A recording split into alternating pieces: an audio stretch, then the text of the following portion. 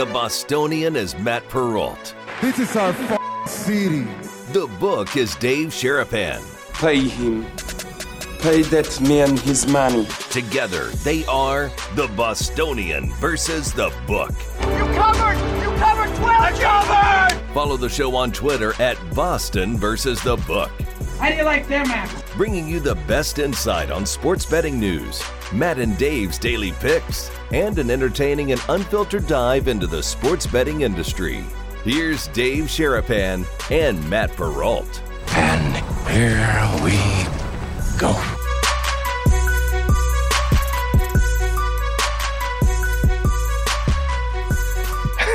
It is going to be like drinking out of a fire hose today, boys and girls. What is up? Welcome to a Monday episode of the Bostonian versus the Book. Dave Sharapan, Matt Perrault. NFL Legal Tampering period has begun. I got my cell phone ready like all the NFL Network people. They're all running off the set, talking to agents and whatever the heck's going on. We have offensive linemen, defensive linemen rolling around, everyone running. NFL Legal Tampering period is the best oxymoron in sports. Oh, right. Yeah. How are you on this Monday, my friend? We got a lot to get to. Stuckey from the Action Network will join us here in 30 minutes. Yep. No, I'm good. Couple things right off the bat. One, you looking down like this and then looking up right when the show starts is one of my favorite things that you do every single day. Because I'm putting the tweet out. That's I why. I know. You're looking down and you're getting ready, and then boom, it's showtime. Yeah. I honestly could give a shit less about the NFL free agency stuff. It's just, really? I could care less. Yeah, it doesn't affect the numbers. It doesn't affect lines. Aaron Rodgers doesn't affect the numbers? No, not at all. Zero. Aaron Rodgers might if he goes to the Jets, but like, I'm only going to move it after you people bet it, and he ain't going to win it anyway. So, like, it's fine. The number one pick doesn't get moved. The Bears getting the number one pick doesn't moving it or trading it to the Panthers doesn't move the number at all. It did over the weekend. Speculation. It did. It moved the number. Somebody moved the number by accident. I mean, it just does. What's it matter? The Bears are going to win a Super Bowl. The Panthers are going to be potentially winning the division. That's a chance. Why not? Division stinks. Like Derek Carr with the Saints. Right? So, CJ Stroud going to Carolina. That market moved. That market changed dramatically. What changed dramatically? That CJ Stroud at the time before the trade was plus money to go number one. At one point, he was plus 400 to go number one. Now he's minus money, heavy favorite to go number one. It's fine. It is what it is. We got basketball to talk about. Yes, we got other things that are more meaningful today. True. Let's put it that way. And we have kids all over the place because it's spring break. For those of you, I don't know, back east, it's a little bit later. It's usually around, Easter weekend. Oh, really? No, this has always been for my college. It was always St. Patrick's Day weekend. St. Patrick's Day week. Was it? This was spring break week for UMass. Yeah, because it's NCAA tournament week. So it always, whenever the tournament and St. Patrick's Day, spring break all coincided. It was always a little bit later for us. Okay. Yeah. I don't know. Because all the parties for St. Patrick's Day always happen before spring break. Yeah, before spring break. That's right. This week is spring break for a lot of people. Right. That's what I mean. It would happen before St. Patrick's Day. So it happened last weekend would have been the last hurrah. Just said the parties for spring break for St. Patty's Day happened before spring break. Right. I think it was the week after. Which was last week. Right. So last week St. it happened Patty's Day Wednesday, Thursday. St. Patty's Day is this week. Correct. So spring break would happen then before. Spring break. Anyhow, we got kids at home. We got all kind of shit happening. Yes. We ain't like looking at our phones, but we are. Oh, we are. At the chat. We are. Oh, yeah. There's a lot of people just showed up right now. Welcome, everybody, to the chat. Yeah. Happy to see you. Thanks for being here. Okay. So before we get to the day, which is obviously going to be a ton of basketball, recap to Saturday. If you guys haven't gone and watched the show or haven't gone and watched our interview with former MMA, I guess current MMA, but boxing now, bare knuckle fighter, Luke Rockhold, who stopped by for 20 minutes, who gave an incredibly fun interview with Dave and I from the Virgins Hotels Las Vegas, thanks to Betfred Sportsbook to having us be there. Some pictures that are up from the event. It was a really fun event. And full photo credit goes to Matt Farah there. Producer Farah took pictures of us while we were talking and listening. He was there taking pictures. Those pictures are good. Unbelievable. Yeah, they're really good. So if you haven't gone back, go to our YouTube channel at Boston versus the Book. Subscribe to it while you're there, by the way. Help us get that number. We got to get to 1,000. We need to get to 1,000 subs. Things change for YouTube and get to 1,000 subs. Oh, that's right. That's the number. We got to get to 1,000 subs. Yeah. So we're a little ways away from it, but we're not horribly. We're within striking distance of getting there. So if you guys can help us go there to the YouTube channel and at Boston versus the Book to search it on YouTube and then subscribe to the YouTube channel, we'd be very appreciative. But there you can watch the interview with Luke, who I think said some things that were pretty interesting. I mean, I've heard fighters talk about line movement before, but I haven't heard a former champion say that it got into his head and that being such a big favorite against Michael Bisping the second time he fought him really messed with him. And he was feeling like he had pressure on him to do more than just win the fight. Did that surprise you? Well, the way I phrased the question to him was about the dog line. And you always, people in the content space, people in the books even would say, oh, he's a dog. He's got to be disrespected, or this team is a dog. They're probably disrespected. And he talked about it from the favorite standpoint and how he said, man, I was like I think the term, the exact quote was, I was a minus 1,000 favorite. Uh-huh. So I felt like I had to do more. And I was like, that's an interesting way, but an honest way of saying I'm supposed to kick his ass and I better do it in a way that's more than just a decision. And he got careless and lost the fight, because he felt that, put it on himself. Man, they think I'm supposed to be such a big favorite. I can't just win. We think about backdoor covers and all these other things. That was the thing I took away most, was when he said that. But I mean, he said a lot of stuff. That was a fun ass interview.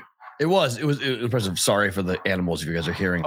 This is spring break and children are told not to knock on doors when you're doing shows, and children knock on doors during spring break because they have nothing else to do. Go ahead. I got it. Go ahead. All right. Go do full strength. Hold on. I'll be right back. That's fine. Yeah. Did you guys see his face right there? He was going to blow. So we had to just calm this down. This is one of those things that we're all dealing with in spring break. So he's going to come back so mad. This is actually pretty good. We'll remind him that it's just a show. Everybody's here. Anyhow, the Luke Rockhold interview was excellent. The whole show was really unique in that we were in the lobby of the Virgin Hotel doing the show. We had dogs barking in the background there, though, too. We can't get away from the damn dogs. There was a pit bull that ran by us. It looked like it was going to eat someone in the lobby. Looked like it was going to go after somebody. And then there was another dog that went by. There must have been a sign to take the dogs, which Penn State was a dog 3 days in a row, won outright, and then they covered against Purdue. So we'll talk about all of that in college basketball. You good? No, I'm fine. Deep breath. The kids are just... It's fine. No, it's not fine, because now my daughter wants to go over her house. So now she's leaving the house, which is the whole point. We had a whole conversation about why you can't do that. You just stay here until the show's over. She starts screaming, going, why can't I go over there? Why can't I go over there? Fine, go. I don't have time to argue. Go. So my apologies. We're good now. That's fine. Remember, she's 8. Wait until she's 19 and 17, like my house. No, thanks. Oh, you have no idea what's coming, my friend. I do know, unfortunately, because I have a 23-year-old sister, so I've seen it, and I want no part of it. There you go. I know what the next 10 years are going to be like. I always say, my sister prepared me to be a girl dad. It's not really something I'm looking forward to when she gets to be a teenager. It's not for the faint of heart. No. That's for sure. No. Anyways, so if you haven't gone and watched that, go back and watch it. It's a really fun interview, really cool show. We talked to Chad from Night and Market, which we had a phenomenal lunch right after the show was over. It was great. It really was really good food. I'm not even selling it. It was really good. Well, I don't know if I made an error or that was just one of those like things you kind of fall into. When we looked at the menu and I couldn't decide, I said, just order one of everything on the small plates. And he's like, Tim, the other waiter was like, are you serious? I said, yeah, just order one of everything. So BU and Farrah kind of just had little plates pass around family style. It's my favorite way to eat. It was it's called tapas style is how we came right. But my house was just family style. Right. I prefer to eat like that. I love having like 5-6 different things on the table and just nibbling on all of them versus just having like my meal versus your meal versus somebody else's meal. That's how I prefer to eat every meal like that. It's just more, I don't know, I'm Italian. So that's just kind of, it's very similar to how I grew up. So I like it a lot. No other way. Right. Yeah. I mean, me neither. That's the how way. it was. Yeah. Well, I mean, we had 7 people at the table every night. You know, my mom was just like, put it on a table, eat it however you want. And that's it. Like, and that's all I'm making. So yeah, it was good. It's going to be an interesting, I think, that place will do well. I'll be interested to watch and see how Night and Market does, as it just opened up at Virgin Hotels Las Vegas, and it's right around the corner from the Betfred Sportsbook, and literally right around the corner. Literally, and they've got a deal where basically like you can go and get your food brought. You're at the book, they'll bring you the food from the restaurant while you're watching the game. So for March Madness, that's a pretty cool little hook to get your food delivered right to the book. The only problem with that is when you're in the book and you don't want to smell whatever they're eating. That's a little bit of a what's the difference? I mean, why is that a problem? What's the difference in wings or anything else? With any other food that comes rolling through? We used to do that in the book, and then somebody would come up and complain, like, you see this guy over here eating? And I'm like, just stop. I mean, the only place, in my opinion, you can complain about people eating is fast food on a plane. That's where you can complain. You bring fast food on a plane, you deserve to get publicly ridiculed and called out for being that person who brings fast food on a plane. That is the worst. Someone bringing Taco Bell onto an airplane, you should be just like stuck into the bathroom for the rest of the flight. You just sit there and stay there. Put them in the bathroom. Yes, put them in the bathroom. You stay there, close the door, stay there. That's where you live for bringing on a Taco Bell order with you. Depending on what you get at Taco Bell, you may be in the bathroom anyway. That's part of the problem. Absolutely part of the problem. Yes, you could wind up there anyway. It's a very real possibility on this. All right, so let's talk betting strategies here a little bit before we get to Stuckey. We're going to go through each bracket a little bit, highlight some of the things that we like, some of the things that jump out of us on all 4 regions. But let's just talk about line movement and strategy. Okay. So obviously the sharp money came in very quickly, moving lines right away last night. So here in Vegas, different books put up numbers, had different limits to be taken. Some of the books in town taking pretty big bets. Line has moved around already for a bunch of these games. Any strategies in your mind in terms of how people should approach betting on the tournament? No, it's all random. It's all variance. It's just another day for a lot of people. 32 games though. What's that? 32 games. There's 120 games on a Saturday in January. Right. You know, this is an easy, as far as the book goes, it's the easiest 4 days in the world, the book. Really? Even with the NIT, even with the NBA and the NHL, spring training baseball, it's easy? It's an easy day? Oh, it's a piece of cake. Wow. You literally just put the numbers up and take the bets. It's the most volume you ever have. With more volume, the ease of booking the games becomes as incrementally as the volume goes up, the ability to just sit there and take the bets becomes easier and easier and easier. It's just like the Super Bowl. You know, you just take the bets and you don't even have to move the damn number most of the time. There's minimal. So a couple things. One, ignore all the noise. Okay. All of the noise, all of the line movement, reverse line movement. It's all fake. It's all bullshit and it's all nonsense. Interesting. Okay. Stop with that. Second of all, everything that happened up to this point, irrelevant. Doesn't matter. Irrelevant. I would agree. I hate to break it to anyone doing content or wanting it's to matchups. It's matchups. It's two teams playing on a neutral court. I will say this though, where the game's being played does matter to me. And I think that and then also just in terms of stylistically, you can look at the numbers, and numbers do tell you stories as to how each team's going to want to play. But like trends going into the tournament, if a team is 4-0 ATS in the last 4 games, or if a team is, on a 6-1 under streak or whatever, you got to throw it out. These games have there's nothing leading into these matchups that will lend to a trend bet, at least in my opinion. I got Maiden Focus in the chat right now talking about that I forgot what it's like to work in a book during March Madness. I just want to point out that Maiden Focus, you don't have a fucking clue what it's like. I worked 16-hour days for a fucking decade.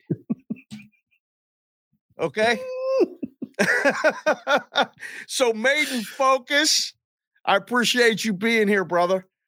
I appreciate you thinking Don't ever question where I've been and what I've done, ever.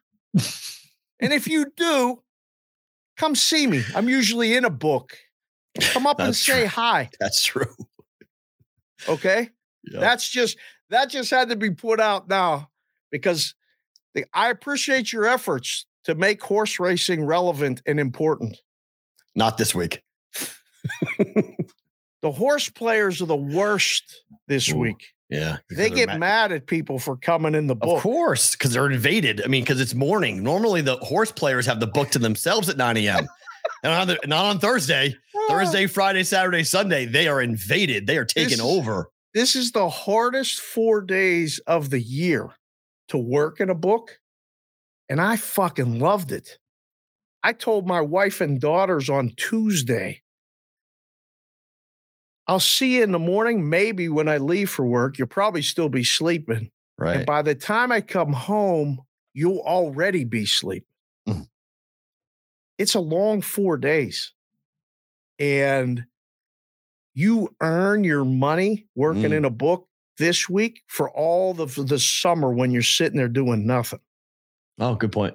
Yeah. So, would you rather be busy or not busy? Oh, it's not even close. I would rather be busy every single day. Amen. I used to say it all the time. Being bored was the death of you working in a casino or anywhere, in anything, at a restaurant, anything. At a retail store. Yeah.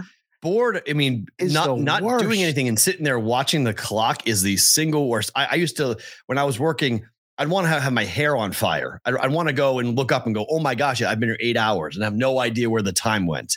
That's how I loved my shifts, whatever I was doing. That's how I hated being bored. Bored that's the worst when it's just in the middle of the book. I mean, the summertime, I can imagine, like on August 2nd, sitting there in all you guys baseball games and maybe some preseason football, futures being bet or something. But next week is one of the hardest weeks to work. Why? Because you're so busy this week and the book has such life. Like it is so much fun. There's people from all over the world here this week. Yeah. And you see people that you haven't seen in a year. You're visiting, you're writing tickets, you're taking money. It's nonstop action. The games are fun. And then you come to work on Monday next week after everybody's gone. And you're like, where's everybody at? You stand around and look at each other, right? And you wait for somebody to come up and bet Philly Park, Parks or Turf Paradise on a Tuesday. Next week is. But then Thursday, Friday, Saturday, Sunday is still good though. It's not the same though. It's Thursday, Friday, Saturday, Sunday is fun, but it's not the same. There's you can't match that energy and I prefer weekend 2 so much more than weekend 1. It's the best. Weekend 2 is I don't. Best. I mean, I just from a spectator standpoint now, not from a worker standpoint, but just being in the book, I so much rather to be next weekend than this weekend. This weekend is really crazy. Thursday, because as you've called them, the boy bands show up, and they just, because they wake up or they land Thursday morning and they get into town and they're all full of piss and vinegar and it's lookout and it's chaos right out of the gate. It's just throwing money after bad and doing crazy things. And they're drunk by 2:00 and it's, by the night games, it's, I mean, they've been here already 24 hours and it's chaotic and crazy. Let's just talk about real quick. Let's get that out of the way too. Betting strategies. Pointers for coming to Vegas or just anywhere in general. You can go. Right. This is for a book in Indiana. This is for a book in, New Jersey, Massachusetts. New guys, right? Right. Like anywhere that's watching this over the next couple of days, you should go set up an account by Wednesday afternoon. All right. It starts to get really busy and you bury the supervisor Wednesday night if you're trying to set up accounts and stuff. You should do all of this ideally today and tomorrow, Monday and Tuesday, because you can move around freely. There's not anyone in the book. A lot of people are taking time off because they're working the next 5 days straight, basically living at the book. Set up accounts, do all that stuff. Multiple books, by the way. Multiple books. Have at least 2 outs, preferably 3 to 4. Absolutely. It doesn't matter if you're going to be at one book exclusively the whole time. Like in Vegas, if you're going to be at Circa, you should still run over to Westgate or South Point or Caesars or something and set up an account and put some money in it just to check lines and have outs. And one, by the way, if you are coming to Vegas, just FYI, if you are, you can mobily deposit money. Now, getting it out is a bit more of a in-person thing, or you got to wait some time to get the money out. But if you are going to load it, you can load it from your phone. So don't feel like you can open it and put $50 in and be like, oh, I want to put more money in. You can do that sitting at whatever book you want. You can be at a Starbucks. You can load all 4 of your accounts. So don't feel like you're stuck once you have to put all the money in right away. You can just sprinkle it in and then put the money in if you want to make the bet. I would recommend doing, 100% do that. Open up accounts, multiple accounts, and fund them with something. So you don't have to do it new ever during the week. Like Thursday, if you haven't already reserved a seat, okay, this week, coming in Thursday, do you have any seats available? Don't even waste your time. Okay. Follow Matt, follow myself, ask questions that way. We can try to help you away from the strip, but all the strip stuff is probably sold out, already taken care of. Last month. And if you think about it, do it on Monday or Tuesday and ask if there's any seats available and have cash in hand. You can buy a seat. Cash works great in Vegas. And 3, tip every person that you encounter while you're here and watch your world open up. I'm telling you. And again, it's going away because what is so important, what Dave is saying, if you check in at certain strip casinos, you don't talk to a person maybe till you get to the window. Okay. It's all automated. Everything is going to automation. So if you are interacting with a human being and tipping that human being, they can open up the doors to all sorts of things that computers can't. Absolutely. And if you don't know, if you're thinking tip $1, tip 2. If you're thinking tip 2, tip 5. And if you're thinking tip 5, that's a minimum. But if you tip 10 and God forbid an Andrew Jackson 20 on something, I guarantee you'll be remembered. I guarantee you'll get service that you didn't even know you could get. And if things go bad, you'll be the first one they want to help. So just keep that in mind. This place still, cash is king. Yes. And service is appreciated by people who tip.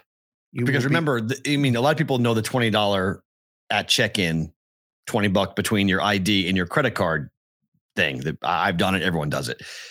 That's going away. So the tipping, you're not talking to a human being when you're checking in. They're giving you a room rate. So those upgrades aren't going to be done the same way. So that's going to be a different bartending. Now it's being done at certain books, being done by computers, not being done by human beings. So you're not tipping the bartender the same way. So like the interaction of tipping with a human, a lot of people have been, I think they just forget. It sort of gets out of their system because they're not dealing with human beings. And it's a great reminder that when you are dealing with a human being, tipping them, and I'm talking like anyone from a valet guy, which is normal, to a server, which is normal, to somebody who may be just helping you out. Okay. I've seen you tip people for directions. You give them tips. So like you just go ahead and break them off something small. That goes a long way. And carrying cash in Vegas, I can't stress that enough, that just carry cash in Vegas. Not enough that you get mugged and you're worried about it, but don't play the line of, oh man, I don't have any cash on me. Like, coming to Vegas, don't be that guy. Like, make sure you've got at least a couple $100 in cash on you to just have it be your tip money. Just say, hey, it's $200 I'm going to give out while I'm here, just as your tip money, and then charge everything else. And there's change machines all over casinos, all over the place. 20s turns into 4 5s or 3 5s and 5 1s. You can always have denominations on you. Like I try to teach the kids this. Speaking of kids, it looks like Kendall's in the chat. What's up? Yeah, I think she's in the chat. She's going to keep an eye on us today. Yeah, we got JJ in the chat. Man, make sure you tip your valet. But that's normal though. Like people, but like coming in, going, by the way. Okay. And in gets you remembered, out gets you service the next time you come. And you never know when you're going in and when you're going out. Ask the valet guys not just what they like in the games, because we got valet guys that actually might have an opinion or two about the games. Ask the valet guys everything. Yeah. Where do you go eat? Restaurants, yeah. Right? Show tickets. What they all have guys. They all have people to help. Everybody's got a guy. The valet guy's got multiple guys. Yeah. If you can talk and if you're comfortable having that conversation, which hopefully you would be, giving them $20, giving them $10, whatever it might be that you break off. The more you tip, the more they'll tell. Just understand that. There's definitely maybe. Yeah. Sometimes there's guys other guys that'll set you up for failure too. Just $1 to $10 is going to get you more. Tipping them a buck or tipping them a 10. They'll stop and talk to you for a couple seconds. There's no singles. It's always a minimum. Just guys, like the dollar in, dollar out. Don't get labeled that guy. Oh, girls, it's a deuces every time. Just do 5. That's fine too. That's fine. But some people don't like that. I'm not spending anyone else's money. The other thing is to, I don't think you can get caught up like with favorites aren't a bad thing to bet, at least on Thursday and Friday. Like you'll hear a lot, everything we're trained, we talk about during the season, during other seasons is like, oh, you can't lay points. Oh, it's too chalky. It's the public side. All of that stuff out the window. All of that out the window this week. I think you can find a lot of value in favorites. Breaking news, Jimmy Garoppolo is a Las Vegas Raider. The Raiders have picked up their quarterback. It is Jimmy Garoppolo. Really? Yep. He is coming here.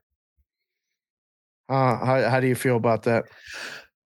How do I feel about that? Sounds like me at the beginning of the show. He steps in and knows the offense inside and out. They will be rolling him out a lot more. He has weapons to throw to here that he will love. Darren Waller will be a huge part of the offense, as he always was, but he'll even be in a bigger part now with Garoppolo. Jimmy loves throwing between the numbers. Jimmy Garoppolo outside the numbers is the problem. It's why the Raiders are going to have to figure out what to do with Devontae Adams, because he's an outside the number guy. So that's the one issue with Jimmy Garoppolo's arm strength, is he does not push the ball down the field the same way, but close the door on Aaron Rodgers coming here. So now it's literally the Packers, the Jets, or retirement. Most people say it's going to be the Jets for Aaron Rodgers, which would be crazy if it happens, but I still think him walking away is a large possibility and probably the favorite in the clubhouse for me. I think he's going to Miami. I don't think he's going to Miami. I think Brady, or they picked up Tua's fifth-year option. So I think Brady comes in, but I think Tua's the quarterback for the Dolphins. Man, oh man. I hope he goes to Miami. I guess he ain't coming here. No, door is closed. Aaron Rodgers will not be reunited with Devontae Adams. So that's why that's news with Jimmy Garoppolo. So we'll get to more football a little bit later on. Okay, so let's talk a bit about the brackets here, okay? So we'll start with the South. Alabama is the number 1 seed overall here. The 2 seed in this bracket is Arizona. The 3 seed is Baylor. The 4th seed is Virginia.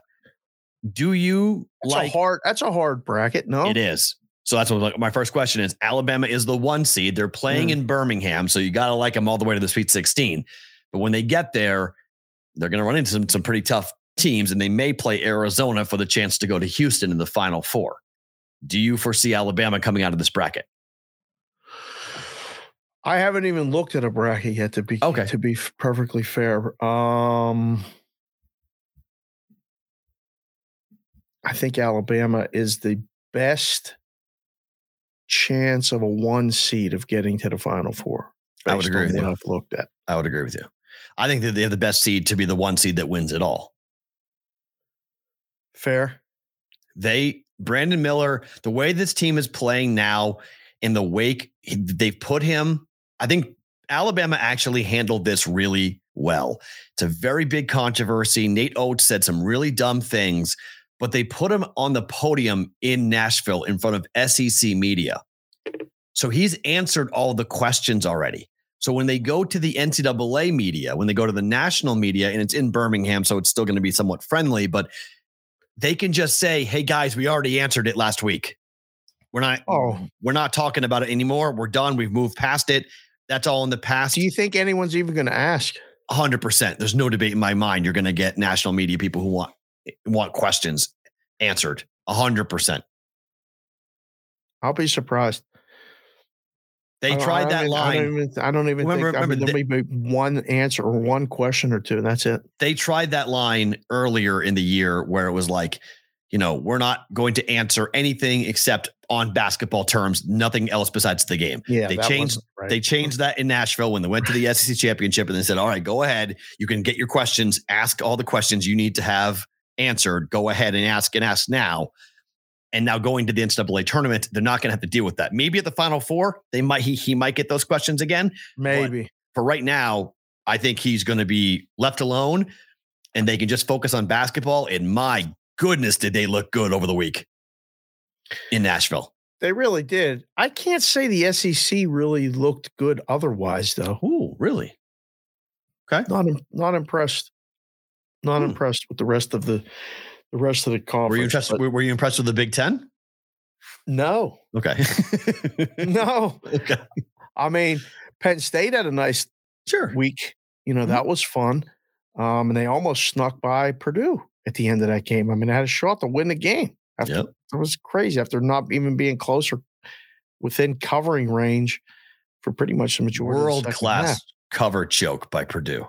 Wow. Right. World class. Like if you're laying 7.5 in that game and you watch the end. Well, how about the open was 5.5? I mean, if you're laying every number got killed with a 2-point win. I mean, money line came in by Purdue, but that's it. I mean, there were some really rough games, some rough losses. College basketball betting over the last 5 days has been. It's a precursor for things to come. The books are going to be very happy in a couple of days. Yeah. It's funny though, because I thought we had a lot of sides that seemed obvious to us just talking about it. Mm-hmm. It may have been the opposite of the majority, but that's okay. I think this week, again, historically Thursday, Friday go to the bettors. Mm-hmm. And then the weekend goes to the champs. I mean, to the books. Freudian slip. There's a Freudian slip. And it leaves a lot of people going home on Sunday going, God, how do they know? Or how do they this? They don't know. It's just a matter of the quick turnaround and the perceptions. Do you remember Men in Black? Of course. It was called I believe it was called a nebulizer. Zit, the forget thing. Yep. Forget everything you just saw this week going into this upcoming week. Forget it all. Yep. Doesn't matter. Just look at the numbers. Purdue is the number 1 seed in the East. According to how they put this together, Purdue is the 4th number 1 seed. They are ranked 4th on the pecking order. So they're the lowest of the 4 number 1 seeds. Who determines that? The committee. They rank it. That's how they do it. They go 1 to 68, and then that's how they schedule the games. What a gig. 1 versus 68. 2 versus 67, 3 versus 66. That's how they, I guess, after they get to play in tournament games, but that's how they build it. So Purdue being the 4th number 1 seed, they're the lowest. UCLA is the number 1, 2 seed. So 4-5, Purdue 4, UCLA 5.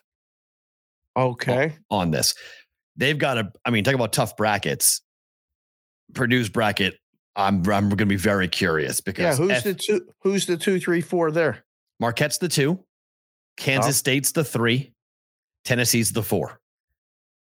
Now, do you think that's tough? I thought that, that's to me against Purdue is 100% tough. Yes. I think any of the 3 seeds below them can beat them. If you put 3 and 4, the Kansas State and Tennessee in with Alabama, are you worried if you're Bama? I don't think Purdue's that good. So, no, Purdue's got to worry about the winner of the Memphis, Florida Atlantic game. I agree with you. Yes, 100%. I think in terms of vulnerable number 1 seeds, I think Purdue is extremely vulnerable. If you can control Edey, you can beat Purdue. Yeah, that's the question for me. But the SEC's got long, athletic bigs.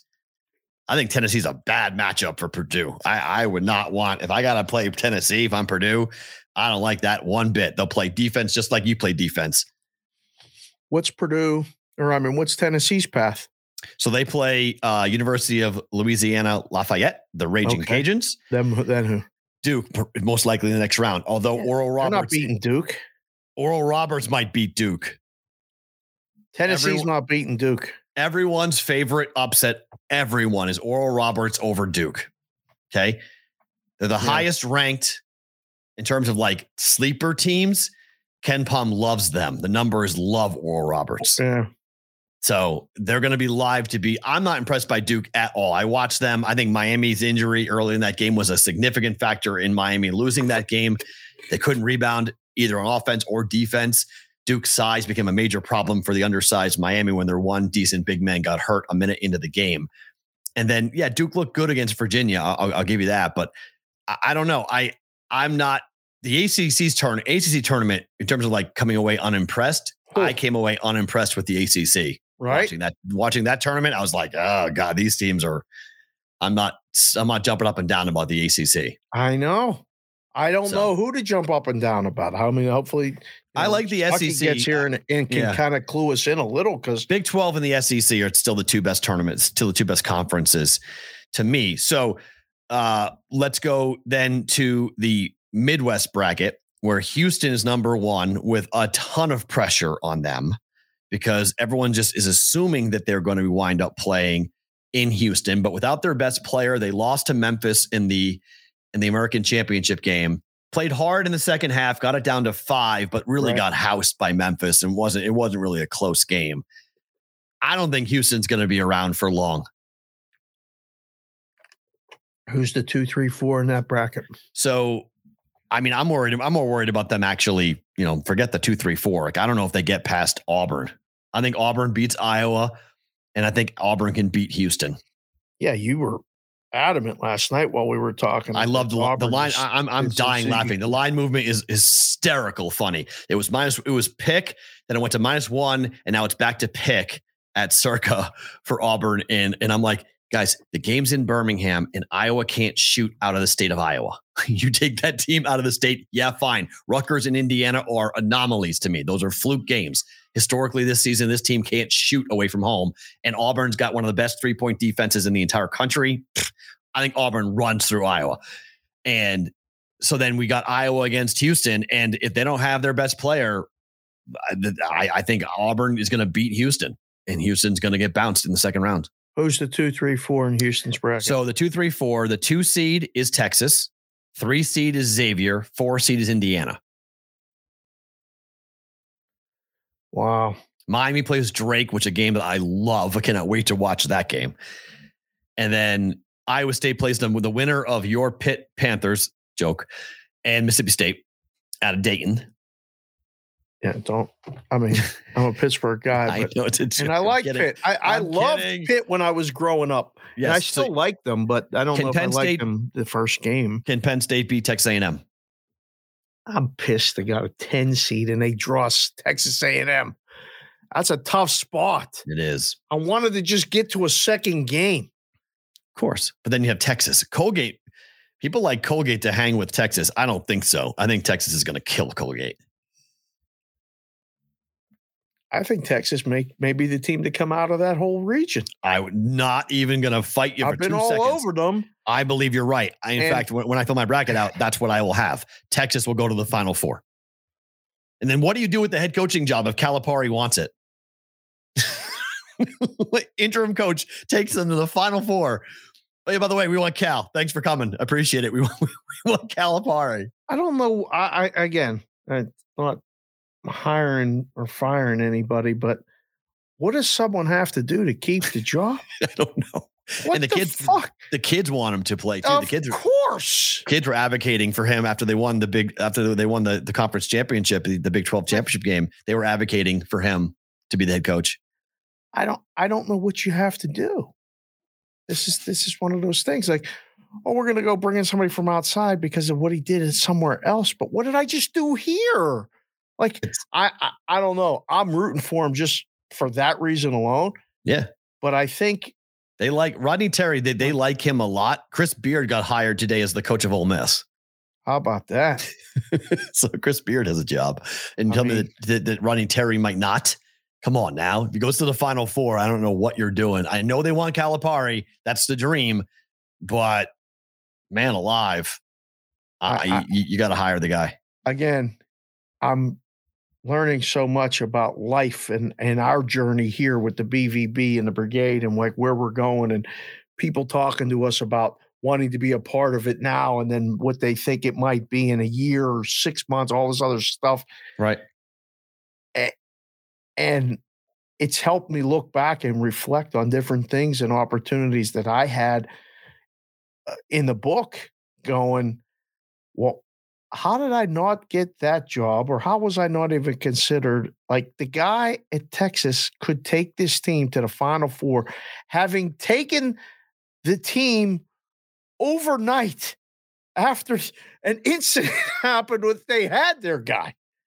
You want to talk about adversity. You want to talk about keeping shit together. Rich Bisaccia here in Vegas had the same thing happen. World blew up. They handed him the team. He went to the playoffs. See ya. Peace out. Bye-bye. We want this guy, Josh McDaniels. Come on in. Oh, wait, you missed the playoffs. Yeah, but just saying. And they just signed Jimmy G. Yep. Like who, I mean, they've worked together in the past, these two, right? So yeah, a lot. Yeah. This is good in that regard. Doesn't mean much in terms of what will happen. I mean, I don't know. That path for Texas looks pretty damn good to me. I would agree with you. I think you're 100% right. And finally, to the West, where Kansas is the number 1 seed, 2 seed UCLA, 3 seed Gonzaga, 4 seed UConn. That is your bracket of death, boys and girls. I don't know. Usually the West is the chalky bracket, right? That's usually it can be, but past, this year 1 or 2 makes it out of the West. It seemed like always. I have no idea what's going to happen in that. That bracket, they handed Kansas on top of the fact that Bill Self, I don't believe will be back. I mean, we're talking about a really serious issue. The one report said there's talking about him coming back. Yeah, I know. And maybe he will. And I can't believe it if it's true, but a vascular issue, it's either a stroke or a mild heart attack. And you're going back on the sidelines a week later. Whew. No, thanks. I mean, and maybe it's just talk. Maybe it's just sort of like, hey, he'll be back. Or it's just sort of to make the teams prepare for Bill Self. but I can't believe Bill Self will be there. The one benefit is obviously it's very close to home. So he's got, that going for him for the first 2 games. But man, I don't know who comes out of this bracket because, UCLA is going to play either Northwestern or Boise State, should win that game. Gonzaga is going to house Grand Canyon U. Then they'll play either TCU, Nevada, or Arizona State. Gonzaga is going to house them. And then they'll face whomever is coming out of the top of that bracket because UConn is the 4, St. Mary's is the 5, Arkansas, Illinois is not going to be an easy game for Kansas in the second round. How the hell did St. Mary's and Gonzaga get put in the same damn bracket? Like they're going to play, but they're not going to play. I mean, they really can't play each other unless they're playing for the regional final. Okay, so it's really they're on the top half. Okay, yeah, they're separated, so they can't run into each other, but they are in the same bracket. Yes. Gonzaga, I mean, 2 versus 3, Gonzaga versus UCLA. That game's here. It's going to be an absolute monster. Here. We get Gonzaga, UCLA. Yeah, that's going to be a monster. In Las Vegas. Oh, my God. For one thing. I saw that game, right? No, Duke played Gonzaga and Duke played UCLA last year here. Right. Pre conference season, whatever it was. I took Kylie to one, I took Jess to the other. Right. Building was electric. Oh, because Gonzaga fans and UCLA fans were just here. They go get the same hotel, go get the same. I mean, it's easy to have that happen, and they'll stay the weekend. The books will be completely packed. It's going to be awesome. It will be amazing if that's what we wind up getting. If we get Gonzaga and UCLA, I mean, sign me up for that here in Vegas. The West Regional. I mean, that's going to be, is that the hardest region? We'll ask Stuckey. 100%. It's the bracket of death. Yeah, it's a bracket of death. That region is so hard to see who's going to wind up coming out of that bracket. But it feels chalky though, in far as 1, 2, 3, 4 might end up 1, 2, 3, 4. Fair. Although I don't know if UConn and St. Mary's in the second round. I mean, there could be some really fun games with that. Yeah. But I think the bottom of that bracket is going to be chalky. Yeah. I think it's 2-3. I think it's UCLA and Gonzaga running into each other in the Sweet 16, which will be here in Vegas. So, oh man, sign me up for that. All right, if Stuck's ready, go ahead and pop him on. He's ready. Pop him in. He's in the background. He's hanging. He looks great. Ready to go. Stuckey from the Action Network, helping us break down the brackets from a betting perspective. Stuck, Matt, and Dave. How are you? Look at the backdrop. Wow, love it. Hey, how are you? What's going on, guys? He's really ramped his shit up. Look at this guy. This is really good. He's wearing a sportsbook t-shirt. He's all in. It's all good. This is what he does. He's a pro. Stuckey, you've been doing 24 hours of college basketball analysis and talk and all this other shit. I'm just gonna ask you point blank, who's winning this fucking thing? TBD for my official pick, but okay. I know I'm taking the easy way. That's fine. I guess if I had to say it right now, I would go with Houston. I think they have the easiest path. Oh, really? And I trust them, but my preseason, even with Sasser, so you think Sasser's back? Yeah, I mean he might not be. He's probable as of right now. They might not play him on. What I think they play Thursday. Round Thursday 1, or Friday. Yeah. I don't even know. They might sit him out just because, hey, it's a groin. It's probably not worth it. But there was a chance he was going to play on Sunday, so he might go. But I think he'll be fine. I think they'll get by the winner of Iowa Auburn, regardless. And then the next weekend, I think he'll be fine. But and I actually do like Houston in that first game. I'm trying to wait for the bottom of the market. Because if Sasser gets announced out, then the line will come down. If he gets positive news, it might come up. But Houston's really good in this spot as a big favorite. And these Horizon teams have just been absolutely dumped in the tournament. They're the least profitable conference of 13 to 16 seeds in tournament history. And even Houston they were a -20 favorite against Cleveland State 2 years ago. Another team who just gives up tons of offensive rebounds. They play zone, and Houston beat them by 31. They were up by 50 at one point. Houston should get – and it's going to be a really slow-paced game, which makes it tough because these are two of the slowest teams in the country. So possessions won't be there, but Houston should just, if they're missing shots, they're going to get every single offensive rebound in this game. So it'll just be like a layup line, which will make it very tough for Northern Kentucky. But my pick before the season was TCU. So I might just stubbornly, it was my only preseason future, I think 80-1. I might stubbornly stick with them, but they lost Eddie Lampkin, who was pretty important to their team from an offensive rebounding standpoint, but they still have NBA guards. They can defend. They're old. They can rebound. And I think they have you guys are just mentioning Gonzaga, UCLA. I think they've matched up really well with Gonzaga because TCU is the best transition team in the country. If you let them run, they look like an NBA team. They are just up and down the court, and they need to get to the rim. They can't shoot. And Gonzaga's weakness is their rim D. So we'll see if that's in Vegas, right? That game? Yeah. Yep. Sweet 16. If TCU fans can leave Vegas a little happier this time, because the last time was when I was on the flight back. It was like a 5 a.m. flight out of Vegas on that day of the national title, so like the Tuesday morning, and I had a layover in Fort Worth, and it was it was just me, and then a plane full of TCU fans. Everyone just stayed up and TCU gear. You want to talk about the most depressing flight? This was after the college football championship. Yep. So whenever you're leaving Vegas on a 5 a.m. flight after a weekend, it is always, the vibes are not good. No. But now it's a flight full of TCU fans who just watched and lost money betting their team, right? Presumably. It was depressing. The pilot was a TCU fan. He came on. He was like, "Hi, I'm sorry for your loss." It was just a bunch of TCU fans and me. So hopefully any TCU fans making the trip again will have a better outcome and flight home this time. But yeah, that was the most depressing flight. It made me feel better. I was like, well, I want some money on the game. At least I'm not a TCU fan. So this flight back out of Vegas is a lot easier. Stuck. I think most people look at the Alabama team and they see the road that they've got and that they like their road. But what about Purdue?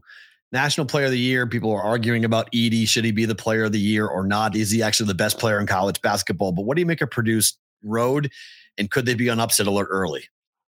Yeah, I mean, I think that he certainly deserves to be Player of the Year. Just his sheer dominance. You can't discount that no matter what. So yeah, they're definitely on upset watch because their second round matchup is going to be tough. If they play Memphis or FAU, both of those teams rate in the right around the 92nd, 93rd percentile in post defense. They have guys who can defend the post, and they have physical guards that can give Purdue's very young, raw, guys who are going to be good, Lawyer and company and Smith, but they need to hit the weight room. And you saw them struggle with Rutgers' physicality.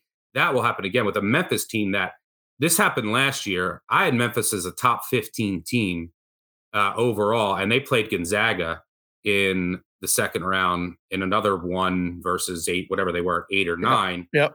And Memphis took them right down to the wire.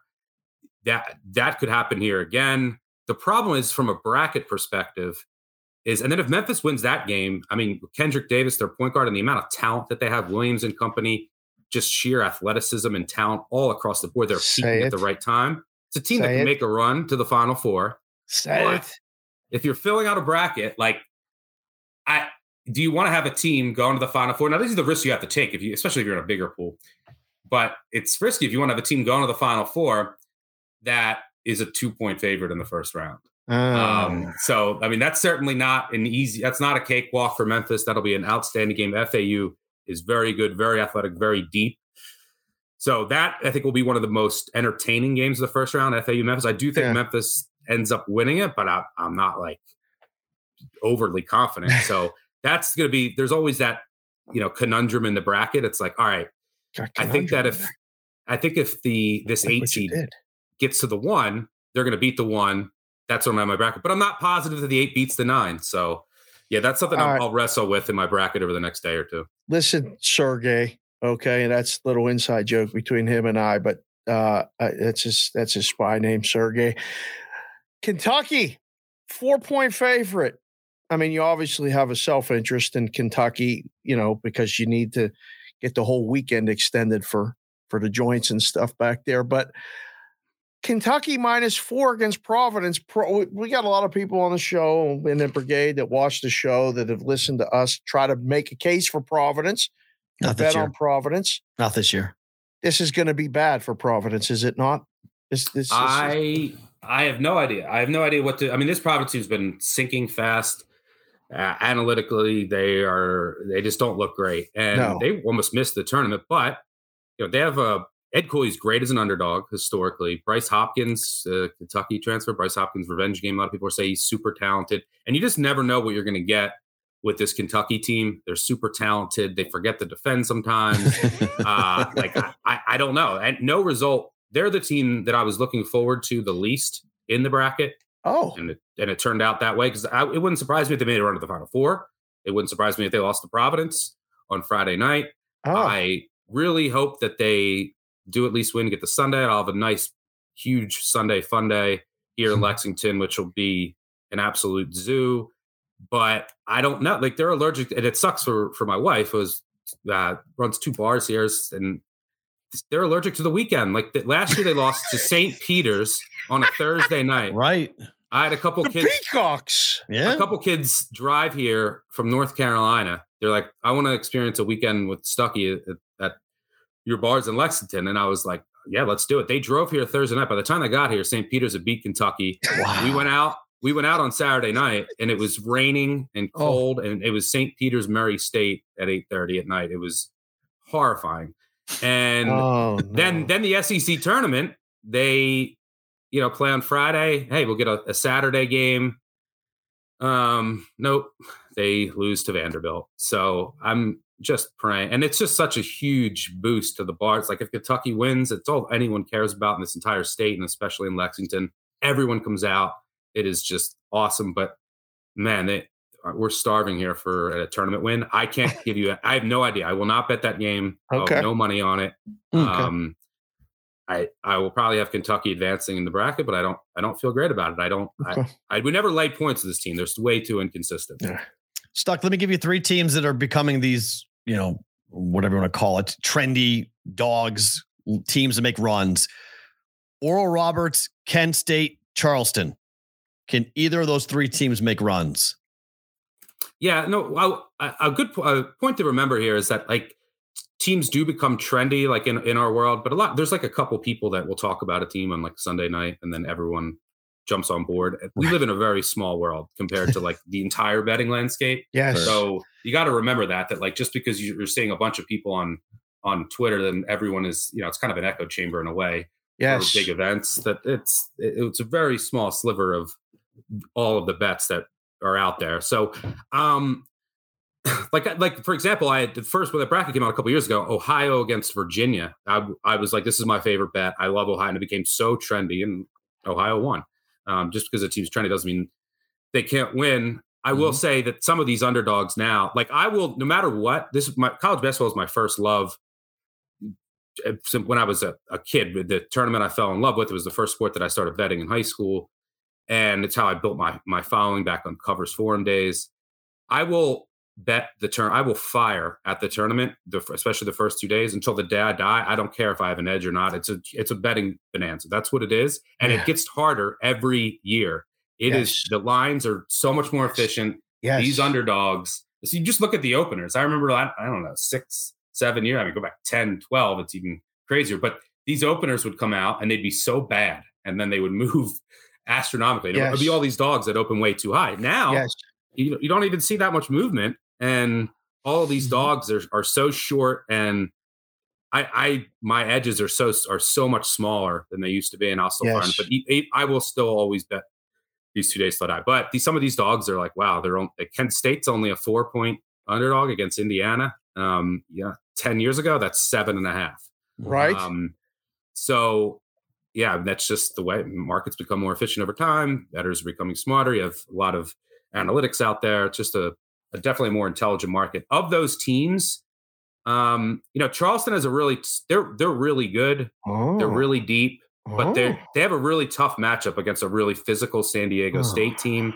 So now, can you trust the Mountain West? I don't know. No. They're 0-9 against the spread in their last 9 tournament games. 7-1 in 2018. So Oral Roberts certainly can make a run. Stop. That game is going to be fascinating against Duke. Max Aceman's done it before. I think they're all Duke issues. The ACC, like Duke has looked good lately, but the ACC is so down. They played an undermanned Virginia team, an undermanned Miami team. So yes, they're getting better, and yes, Duke's talented, and I do believe in their defensive improvement. But some of it is smoke and mirrors. It's like look at who they played, and the ACC is very down. So we'll see how that plays out. But yeah, Oral Roberts could give them issues, and Oral Roberts' defense is actually better than the team that made a run a couple of years ago. And who was the other team you mentioned? Kent State.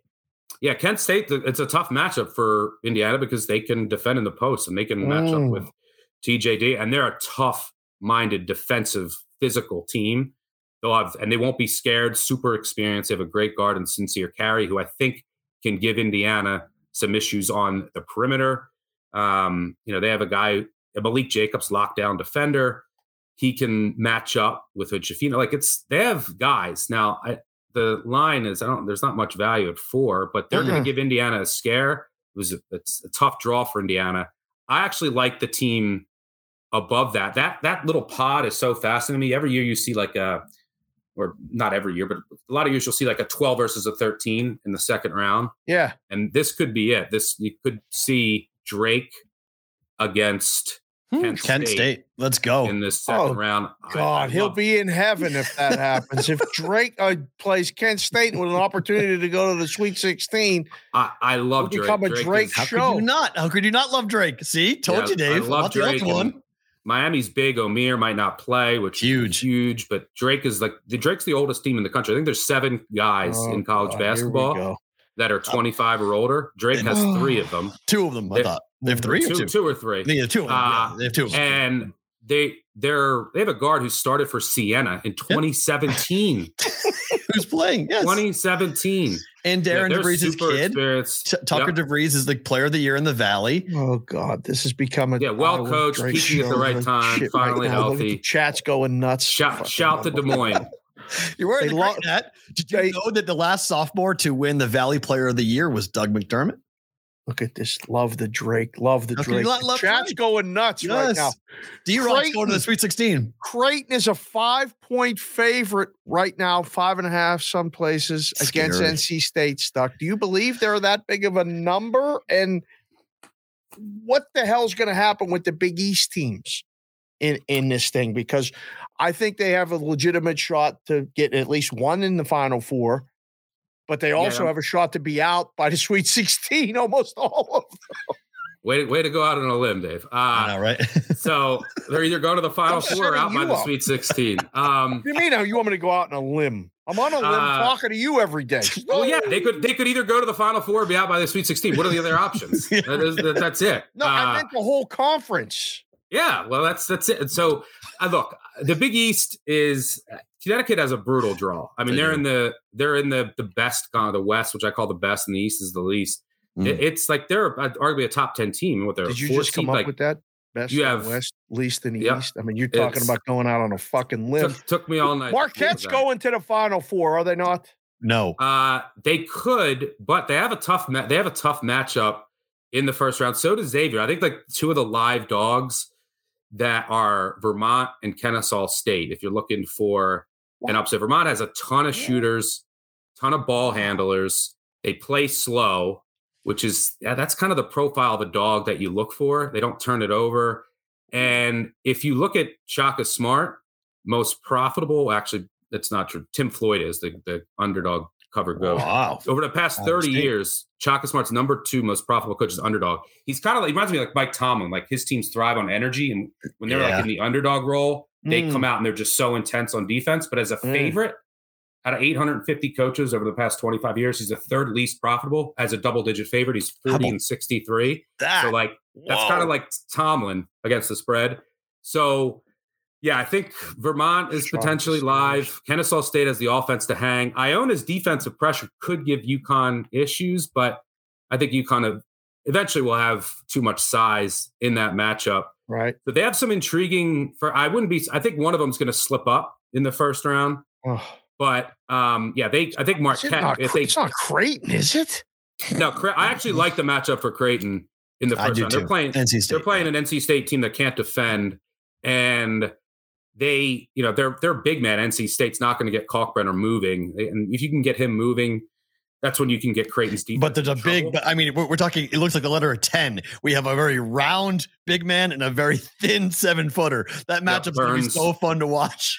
Weight discrepancy is like literally 300 pounds to 200 pounds. It's like 100-pound weight difference between the bigs and NC State and Creighton.